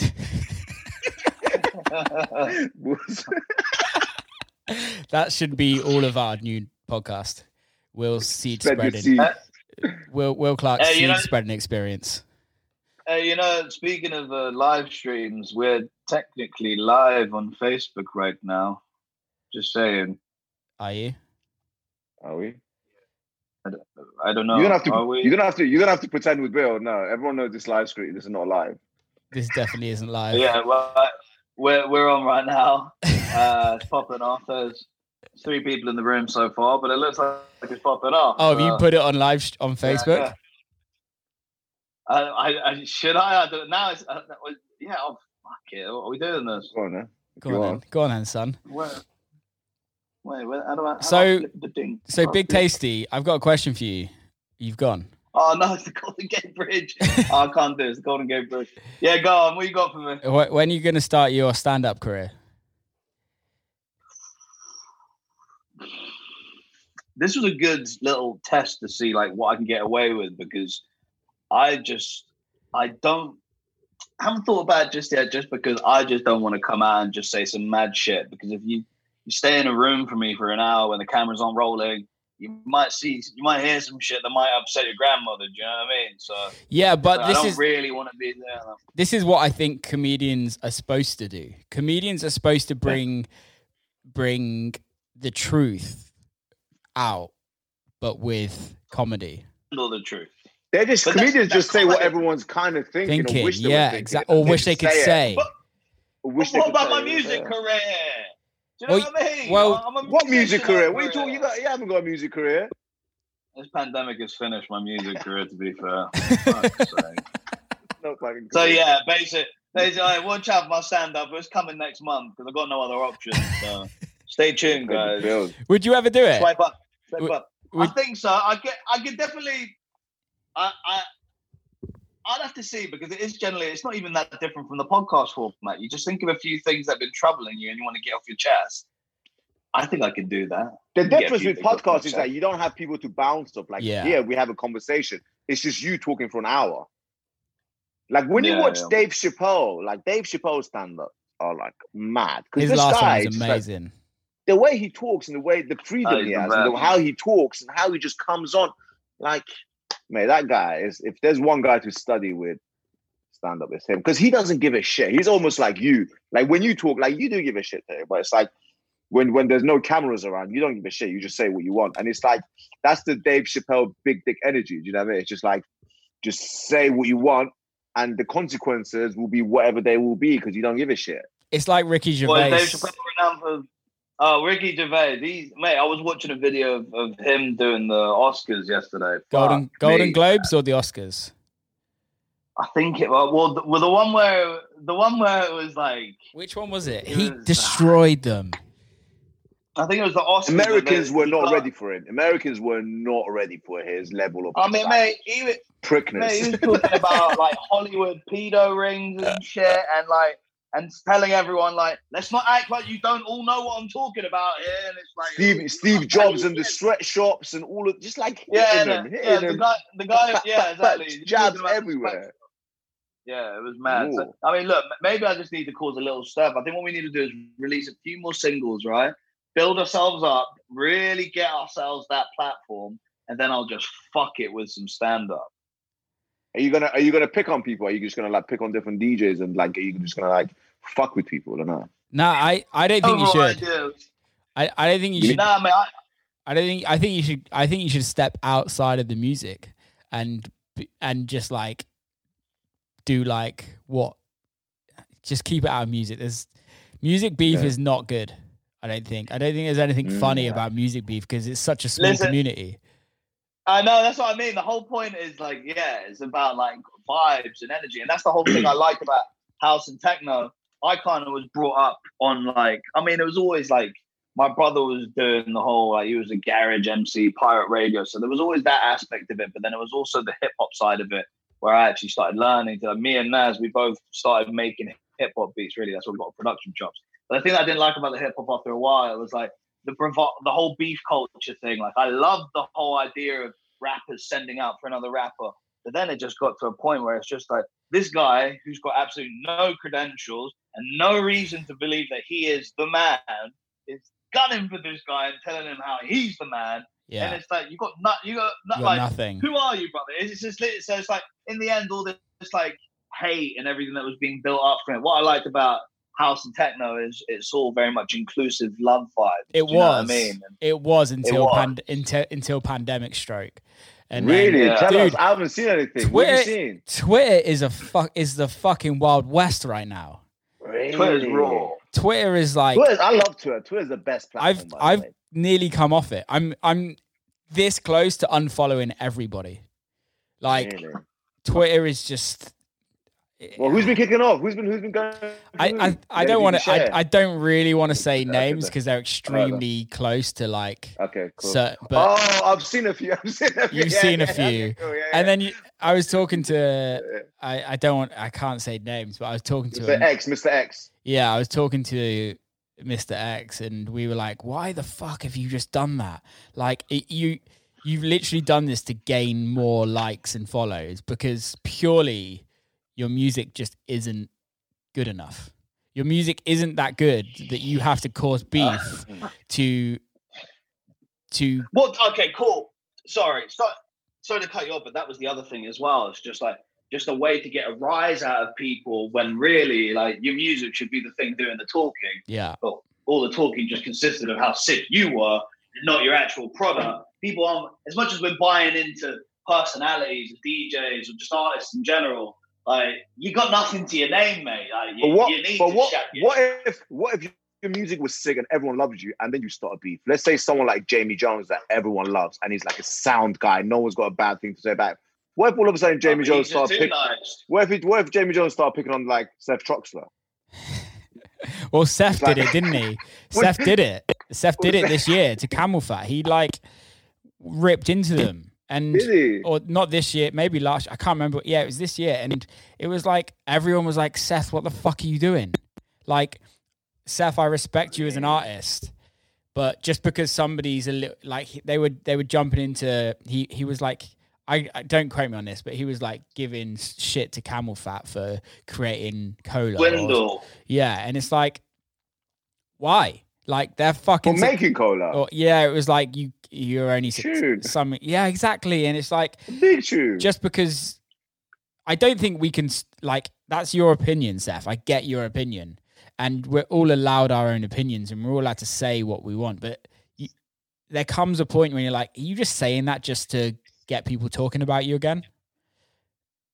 Yeah, he's too much of a purist. And let's be honest, if we compare in productions, Camel Fat will wipe the floor with them.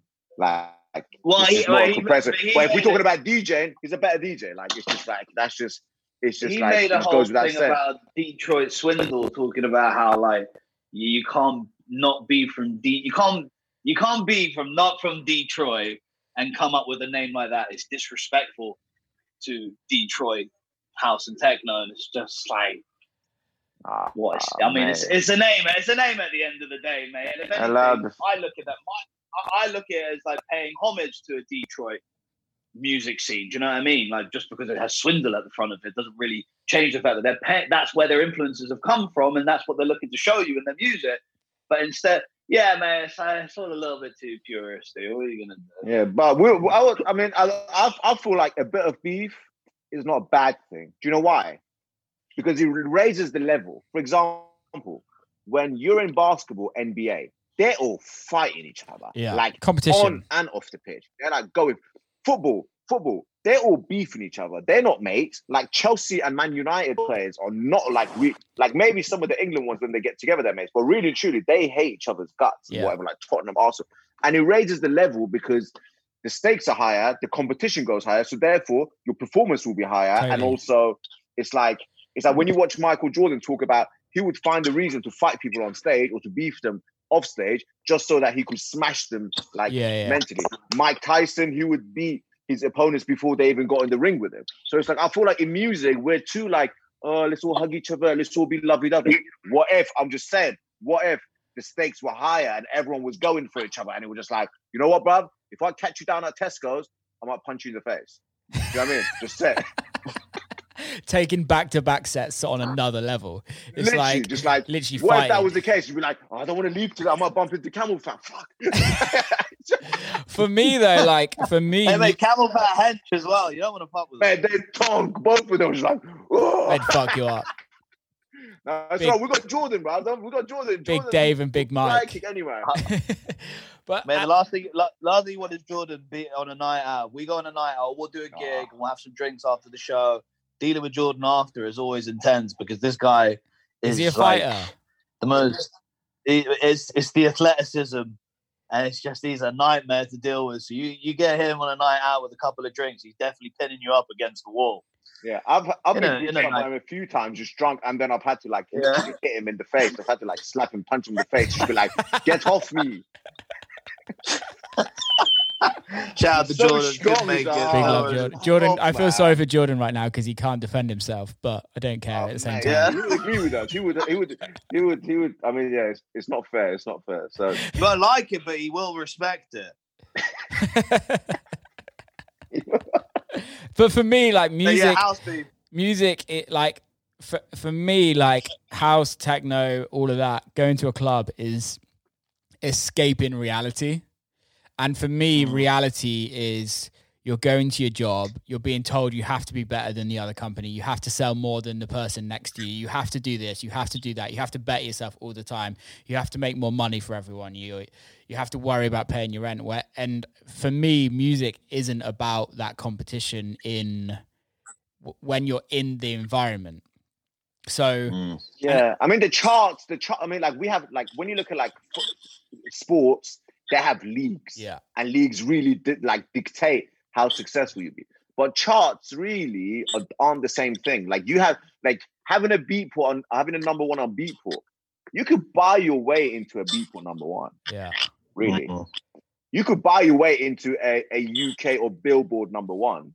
Yeah, you can't. And they could say, well, you could buy your way into a Premier League number one. Look at how the Chelsea, Abramovich, these guys just buy players, but they still have to fucking play the game. They still have to play. Whereas to play. In music, you don't. In music, Rabs, these songs come out and you go, whoa, that just went to number one straight away. How many? And then you realize a few of the copies were bought by the majors, so many credit cards. Or it's like, there's patterns, and you can pay marketing companies that will make sure 1 million different credit cards buy your song and stream it.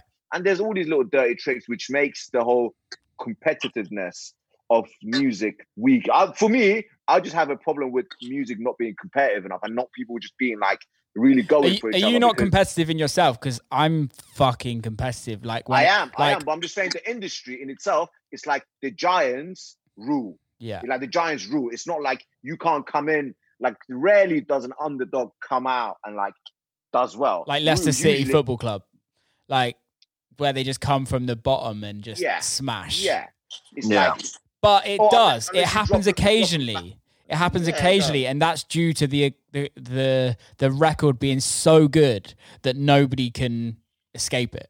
You can't deny its quality. Cola was the last one. Yeah. like without a shadow of a doubt. And yeah, it's on Defected, and Defected have a big power in our small industry. I think Defected are probably one of the biggest labels in our small industry. Definitely. So yeah, they operate like a major if you think about it. The way they operate and the power they hold is close. It's the closest thing to a major, but still being independent. I could go in on some shit with them right now, but it's really? Go on, spill the beans. I told you about Hallelujah. Oh yeah, tell Teo. Teo hasn't heard. No, I can't yet. It's still going through. It's still going through. When it's all cleared, I'll let you know. All right. But again, it's like Cola. Cola was that record. Hey, was that they were both undefected though, weren't they? So I guess what was the and Cola is basically. Don't say it. Don't say it. Don't say it. All right. You know too much. Don't give away. All right, fire. Don't say it. We know. Yeah. Anyways, but yeah, it's. I'd like I said, I just feel like maybe the right way is not for everyone to be competitive with each other. Maybe, like you said, you have to be competitive within yourself, and maybe that's the way to look at it. Well, and if you persist, then you do well regardless. I look at me as like a one-man team. Obviously, I've got a team around me. Like I've got my manager, Ryan. Have you spoke to Ryan yet?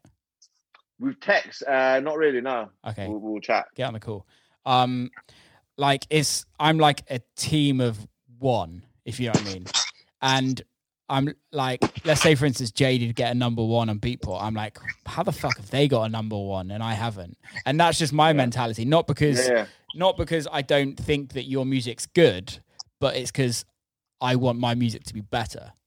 Yeah. And that's the competition for me. It's not like I don't like you because you got a number one. It's not like I don't respect you because you got a number one. It's because I think I should have it. Also, you're right. Another thing I just clocked now, just came to me now. I was like, in sports, if a team performs badly, that results in the other team winning. Yeah. However, if you perform badly, I gain nothing. Nothing. If your tunes are shit, it doesn't make my tunes better. No. It just drops the whole quality of the industry. Which it has. Which it obviously has. So start making good tunes, Will. Come on. I know, right? Fucking hell. Hey, can we start like actually making good tunes? Yeah, I think it's time we made some okay tunes. Above average. Stop. It's a good start.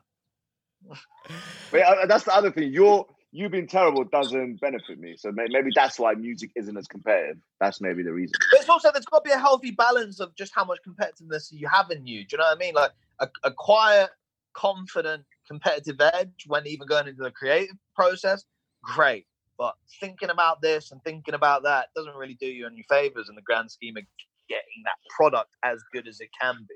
And getting caught up on watching what other people are doing rather than focusing on your own thing is not good. Is ultimately the biggest. Because at the end of the day, for me, like my goal is to be the fucking best in the world. But I'm not going to be the best version of you. Yeah, but also I'm not going to be the best in the world if I'm looking at how Calvin Harris did it, or how Jaded did it, or how Seth Troxler did it, because they're different people. They have different skills to me. And I've got to do what I'm good at better than anybody else can do. And that's the one thing about us, is that when it's a team mentality, like a football game or something like that, like you have the strengths and weaknesses of everybody, and you're as strong as your weakest player. But here you have to work to your strengths and you have to build your weaknesses. And I also think the thing is we're all in it together, which is why I think there is a whole family thing. We're all trying to write the fucking best banger, if you know what I mean. And I think that's where the competition comes in, where I've written a record and I send to you and I know that you're going to be like, fuck, Will just wrote this. Man, the different, all right, this is where the competition comes in. For me, is let's say you make a tune that's an absolute timeless classic.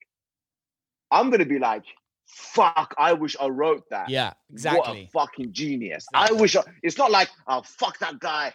It's not like I wish he never wrote that. It's like, I wish I wrote that because I'm happy that it exists. Because I'm still gonna cherish that song. I'm still gonna play that song to the masses. And also when I'm on my runs, I'm gonna listen to that song. So I'm still you still want to enjoy the product, but you wish you were the creator, not him. So is there, like, for me, there's so many records that are huge, and I'm so glad I didn't write that record.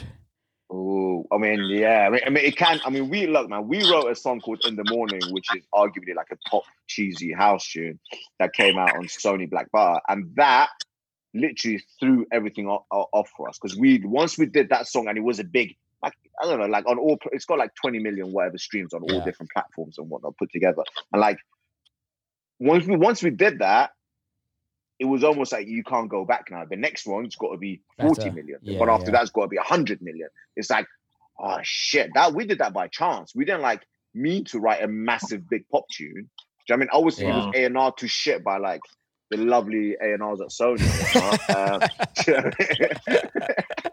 And they're all just like, more trumpets. Have you considered putting in a trumpet? I like your hi-hats, but have you thought of replacing them with trumpets? A&R, fucking hell. Literally, man, A&R's a major label. What a wanky it's like a big, job. fat, juicy one. What a wanky job. Like, what do you mean? What are you even talking about over there? They feel so self-assured, and they feel so self-righteous, as if like, listen to me, and I will change your life. It's go get fucked. The thing that I feel about A&R's is that, don't get me wrong, there's some fucking amazing A&Rs out there. Good A&Rs, I respect some seriously good A&Rs. But then there's A&Rs that I feel, and don't get me wrong, I haven't really come across many, but this is just from stories. But it's like, I haven't come across one yet, but yeah, go on. But it's the A&Rs that are like, they've just become an A&R and they think they know everything about making music, and they've actually never written a record in their life. Yeah. Well, but what's your track record even with the A&R? Well, show me your track record, mate. What's your resume? Yeah. Oh, I see. You've got nothing to say for yourself. Fuck off. Yeah. They think because they have an opinion that, and maybe their opinions got them to certain places, and they've been right a few times, signed a few hit records, but they think just because they have an opinion, they could tell someone how to create their art. The whole system of the whole A&R system in major labels is absolutely corrupt, because let's say I'm an A&R at Universal. I discover Ed Sheeran. I don't have to do anything else for the next 10 years. I don't have to discover any new talent. I don't have to do anything. Because why? Because I'm the guy that discovered Ed Sheeran. Yeah. I have a job. So my for the next 10 years, I'm just trying to keep my job, get a raise, go to all the parties, go to AD and drink all the free alcohol and get all the free hotels and do whatever these guys do, and then show up, get my car, my Uber's paid for to the office and back, and that's it. That's their life. And then they walk around like with their big ass egos. But really and truly, good A&Rs constantly finding new talent and developing young talent. Huh? He got Ed Sheeran, so that's what I'm saying. But a good A&R would find Ed Sheeran and be like, cool, we don't rest on the laurels and go on. Every year they'll find new talent. Like, it's not easy to find an Ed Sheeran every year, obviously. These guys aren't around, but like, find different talent, different things. And too many A&Rs just get one thing and they're like, that's it, I'm set. Don't change it. See, that's the thing. And I think this just goes down to personality. It's like, I listened to Tiga's podcast the other day, which was with Richard Russell, which he obviously he founded. Have you read his new book? No, I haven't read it yet. I'm gonna listen to it because I sorry, listen to it. Listen, I've got an Audible, mate. He's got like voice notes and excerpts from like people, mate. I was what? So he'll be like talking about like, I don't know, he'd be talking about the Beastie Boys. Yeah. And then one of the guys from the Beastie Boys will like, and then when I met the Beastie Boys, he said, and then the guy from the Beastie Boys would say what he said. Yeah. I was like, mate, this is so interactive and mind-blowing. Yeah, I'm halfway through it. It's anyone that doesn't know who Richard Russell is, that he founded XL Recordings. So he's the reason why Prodigy, Adele was... Chemical Brothers. But wait, did he have anything to do with Beastie? So not Chemical, Basement Jacks, Dizzy Rascal, Gigs. But what, Beastie Boys? I thought that was Def Jam. Yeah, Beastie was Def Jam. It was, but he talks about how he was inspired because he's like, he's like a white Jewish guy who's in the music industry, and the Beastie Boys were also white Jewish guys in the music industry. He was saying like how he could relate to them being like that, trying to get into the black underground music scene, and how they were so influential. And for me, like A&R is about what he did.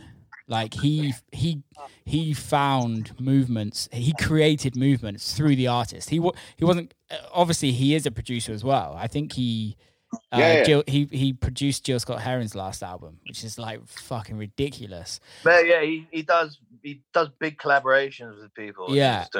He's a musician, multi-instrumentalist, producer. Yeah, but I think that's the thing is like, if I was to be an A&R, I would want to be able to create movements in music, not just worry about the next hit I have. And I understand how major labels work when if you're on, let's say, Universal, for example, if you get a top 5 in the charts, you get a pat on your back and go crack on, where's the next one? There's no like, okay, let's build an artist, let's work an artist to the point where we don't care how many records they sell in the first 2 years, but in the 3 years, in the 4 years, this artist is going to be creating such a movement that no one can say no.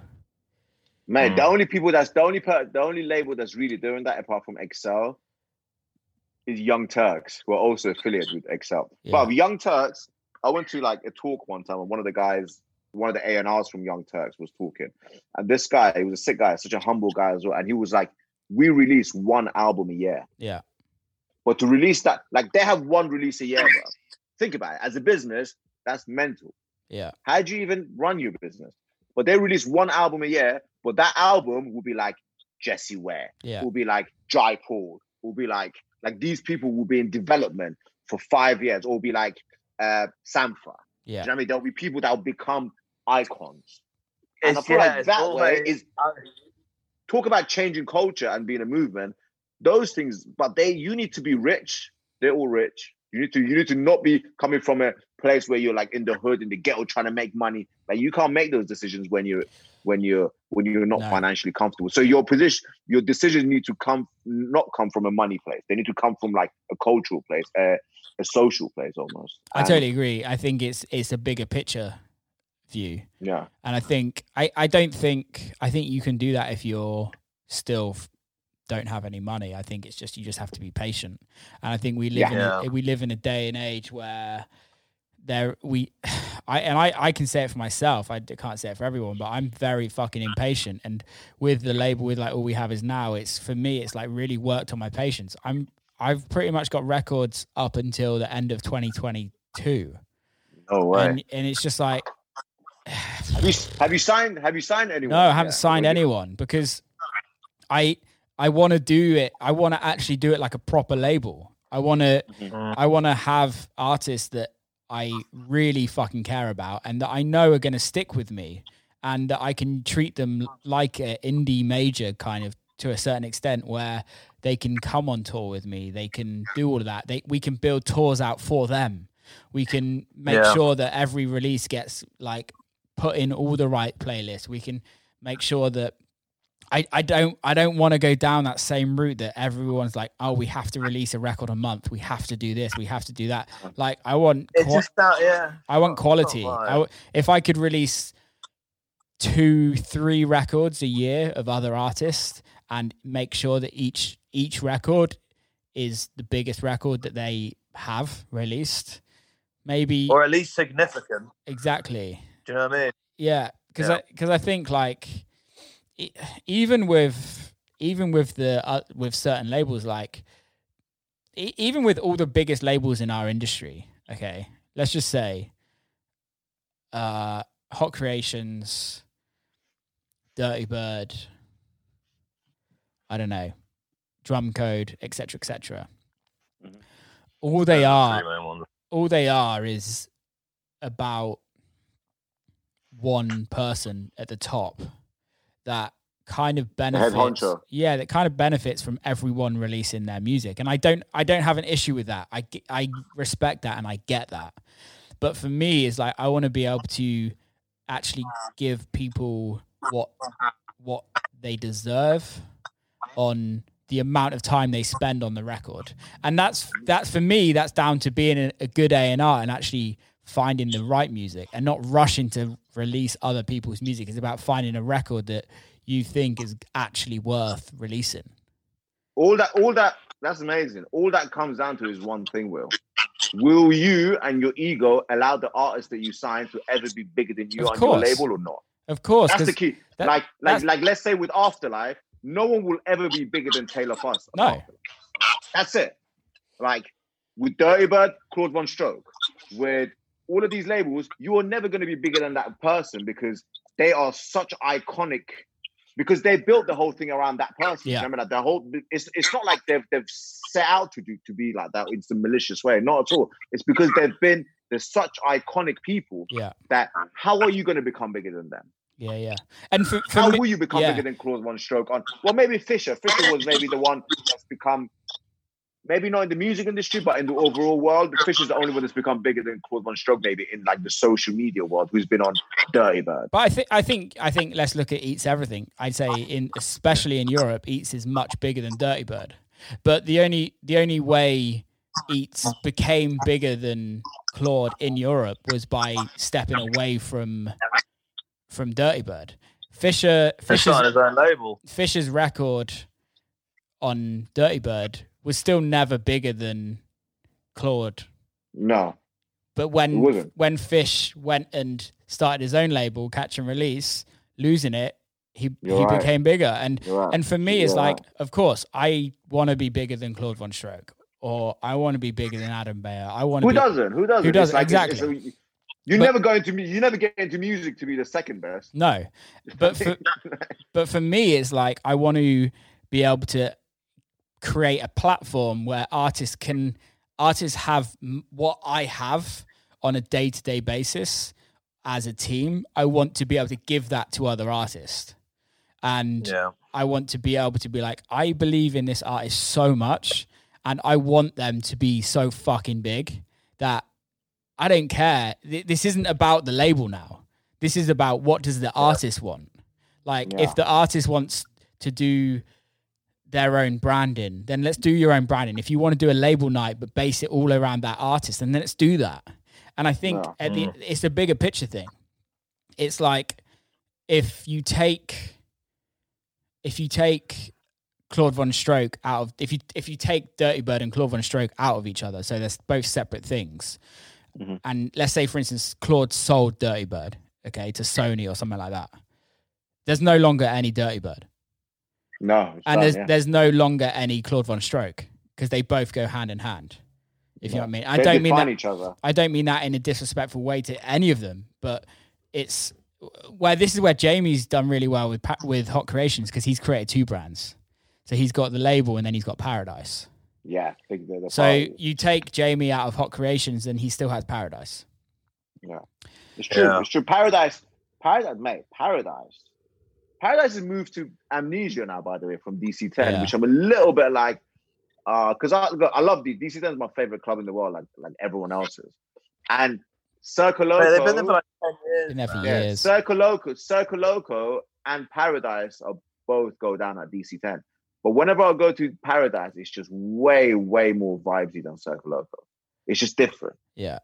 But now that it's going to Amnesia, it's going to be a lot bigger. The space, fucking up.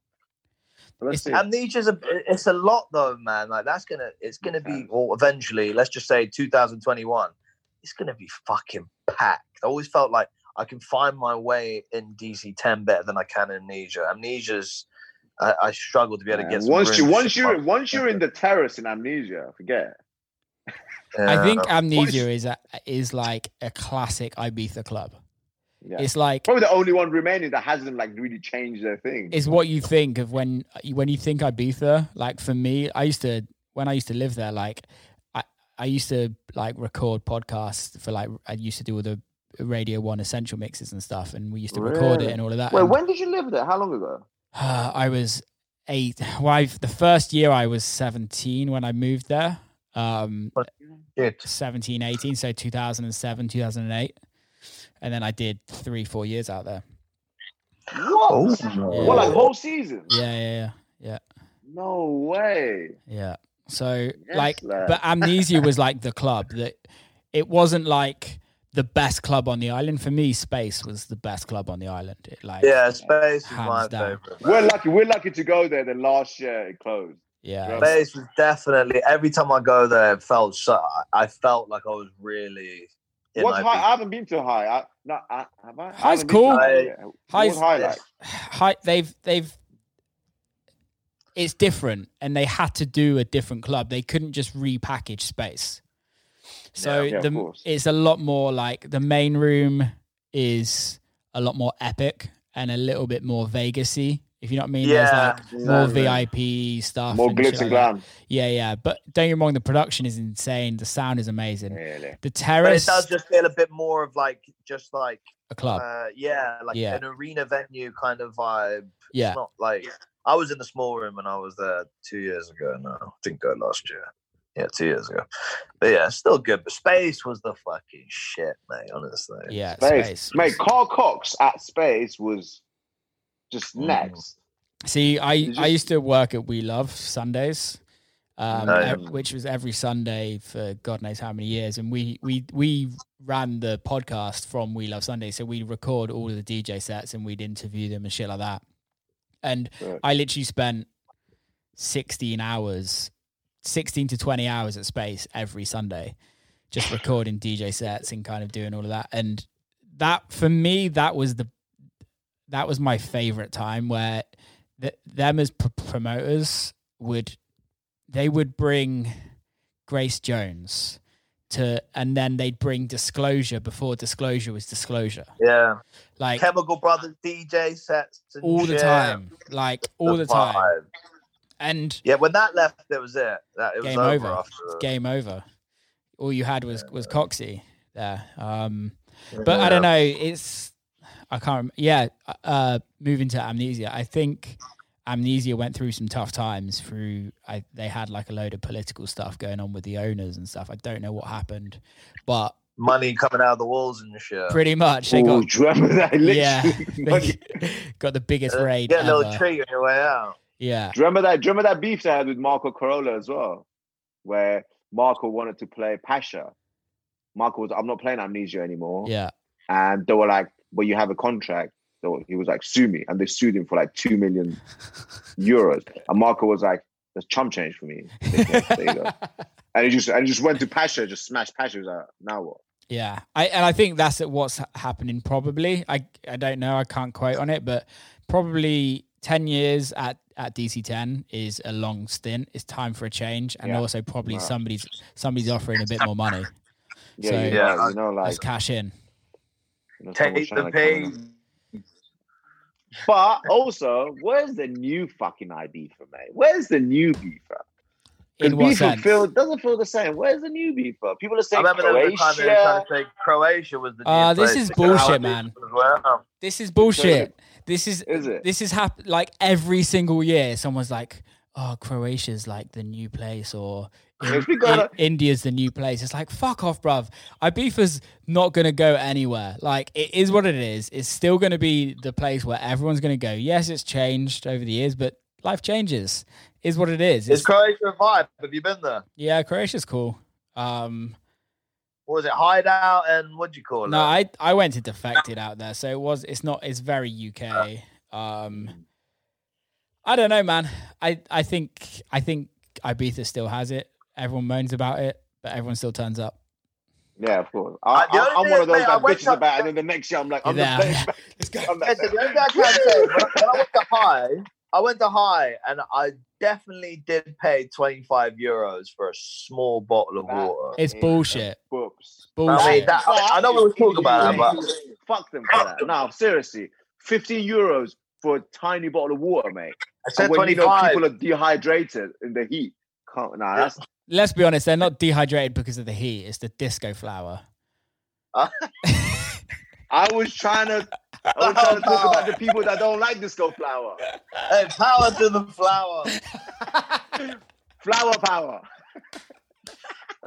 Thank you. Right, on that note, I think we should wrap this up. We've been going for two hours. That's 2.5 hours. 2 hours. Smashed it, lads. Love you, man. So how can people follow you? Instagram, I'm putting Jaded a figure out there Official. after typing in Jaded. Yeah, just search Jaded, Yeah, Jaded Official. Not Jaded London, that's the clothing brand that actually used to sponsor us and send us free clothes. But I think we That's a all whole grow. other story. We grow a little bit large in certain areas, so their clothes don't fit us anymore, and their clothes all had glitter on them. So we've stopped taking their clothes. So it's not Jaded London, it's Jaded Official. On all platforms. YouTube. We're starting TikTok as well. We're getting our what's our TikTok? Yo, you lot are not ready for Mr. Big Tasty and his TikTok. I gotta send you. With TikTok? I've got to send you the fucking best meme ever. It's gonna take me ages to find it. Hang on, one second. Are you on TikTok, Will? I am, but I don't use it. You will soon. 1 second, I've got to show you this, guys. We're all in the same boat now. TikTok. Meme. Are you in bed, Big Tasty? I have been this whole time. Have you actually? Bastard. Thursday when I'm with Will, man. I'm pretty comfy on my sofa. I'm not complaining. I like it. The new sofa's a bit of a vibe. Look at the silver little. Is that a zip? And this is my plant. His name's Talleyrand, after the French diplomat. Oh, Talleyrand. Name. Big Tasty is a shit name. Get used to it. Fuck off, man. Don't go there. I need to find this meme so badly, but I can't. I give up. I'm going to find it and I'll send it to you. Send it over later. But don't do TikTok. Come on. What? I'm doing it. Do TikTok. But do it well. TikTok. Do it better than everyone else. The only thing with TikTok, man, that there's a whole load of things that can be done that don't necessarily mean having to do a stupid dance or miming random scenes of a film like that. Mate, there's people out there that are like rehearsing like a whole minute of dialogue just to put up on their TikTok. It's a bit much. It's mad, isn't it? Yeah. we will find our angle on TikTok. We shall. Oh, I've got to find it. My TikTok's already consisted of making fun of Stephen Hawking. Yeah, I saw that one. Listen, I'm just jumping really on trends, innit? I didn't invent that, innit? Like, that's a normal thing on TikTok. Like, it's very much like, yeah, let's create a thing of making fun of Stephen Hawking. I mean, like, oh, okay, cool. I guess. Mate, he makes fun of himself, so I feel like it's all right. He doesn't even give a shit, really. Isn't he dead? What's Steve been saying recently?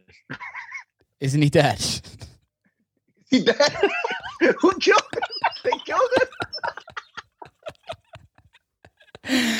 I don't think he's saying very much, mate. I thought he died. All right, let's fact check this. Someone Google. Here we go. Checker on it. Check this out. He was men who use TikTok. Yeah, that's me and Taylor together. Let me see. I can see it. Can you see it? I'm holding it up. Oh fuck! I can't. Oh yeah, the guy getting lips up by his chick against the fence. Well, that's what I mean, though. Let's choose the content wisely. Let's not go down there. Yeah, we're not going to be out we there can do doing better, dance you know. moves. We're not going to be out there doing dance moves. I think this is when the comedy comes out. I think so. Well, listen, I'm gonna send you a few TikToks, and you'll see the kind of shit that I'm working with, and then it's like, oh, maybe there is something that can be done. You know, Big Tasty. Yeah. Do it. Big Tasty, yeah. Right, lads. Thanks for coming on. I love you lots. Thanks for having us, Will, man. Keep safe. Fucking legend, bro. Let's when we're allowed, let's get in the studio. Yeah, and when we do our podcast, you have to come on there as well. Of course, we can do 4 hours. Of course, 2 hours, and we need another 2 hours. We do. Go on we could just keep going. Let's do one in person next time. I'll bring my mics and we'll do it all. Yes, let's do it. That'll be the way forward. Right, lads. Love you, Will. You're a legend. Love you. Keep safe, boys. Take care. Man. Love you guys. Ciao. Bye. Power to the flower. See ya. So that is a wrap. Finished, complete. Hope you enjoyed it as much as I did. That was proper laugh. If you do like listening to the podcast, please hit subscribe on whatever you're listening to. Please share it with your friends, with your family, with your gran, whoever. it's the only way that it just keeps the podcast going. Keep safe, and I'll see you next time.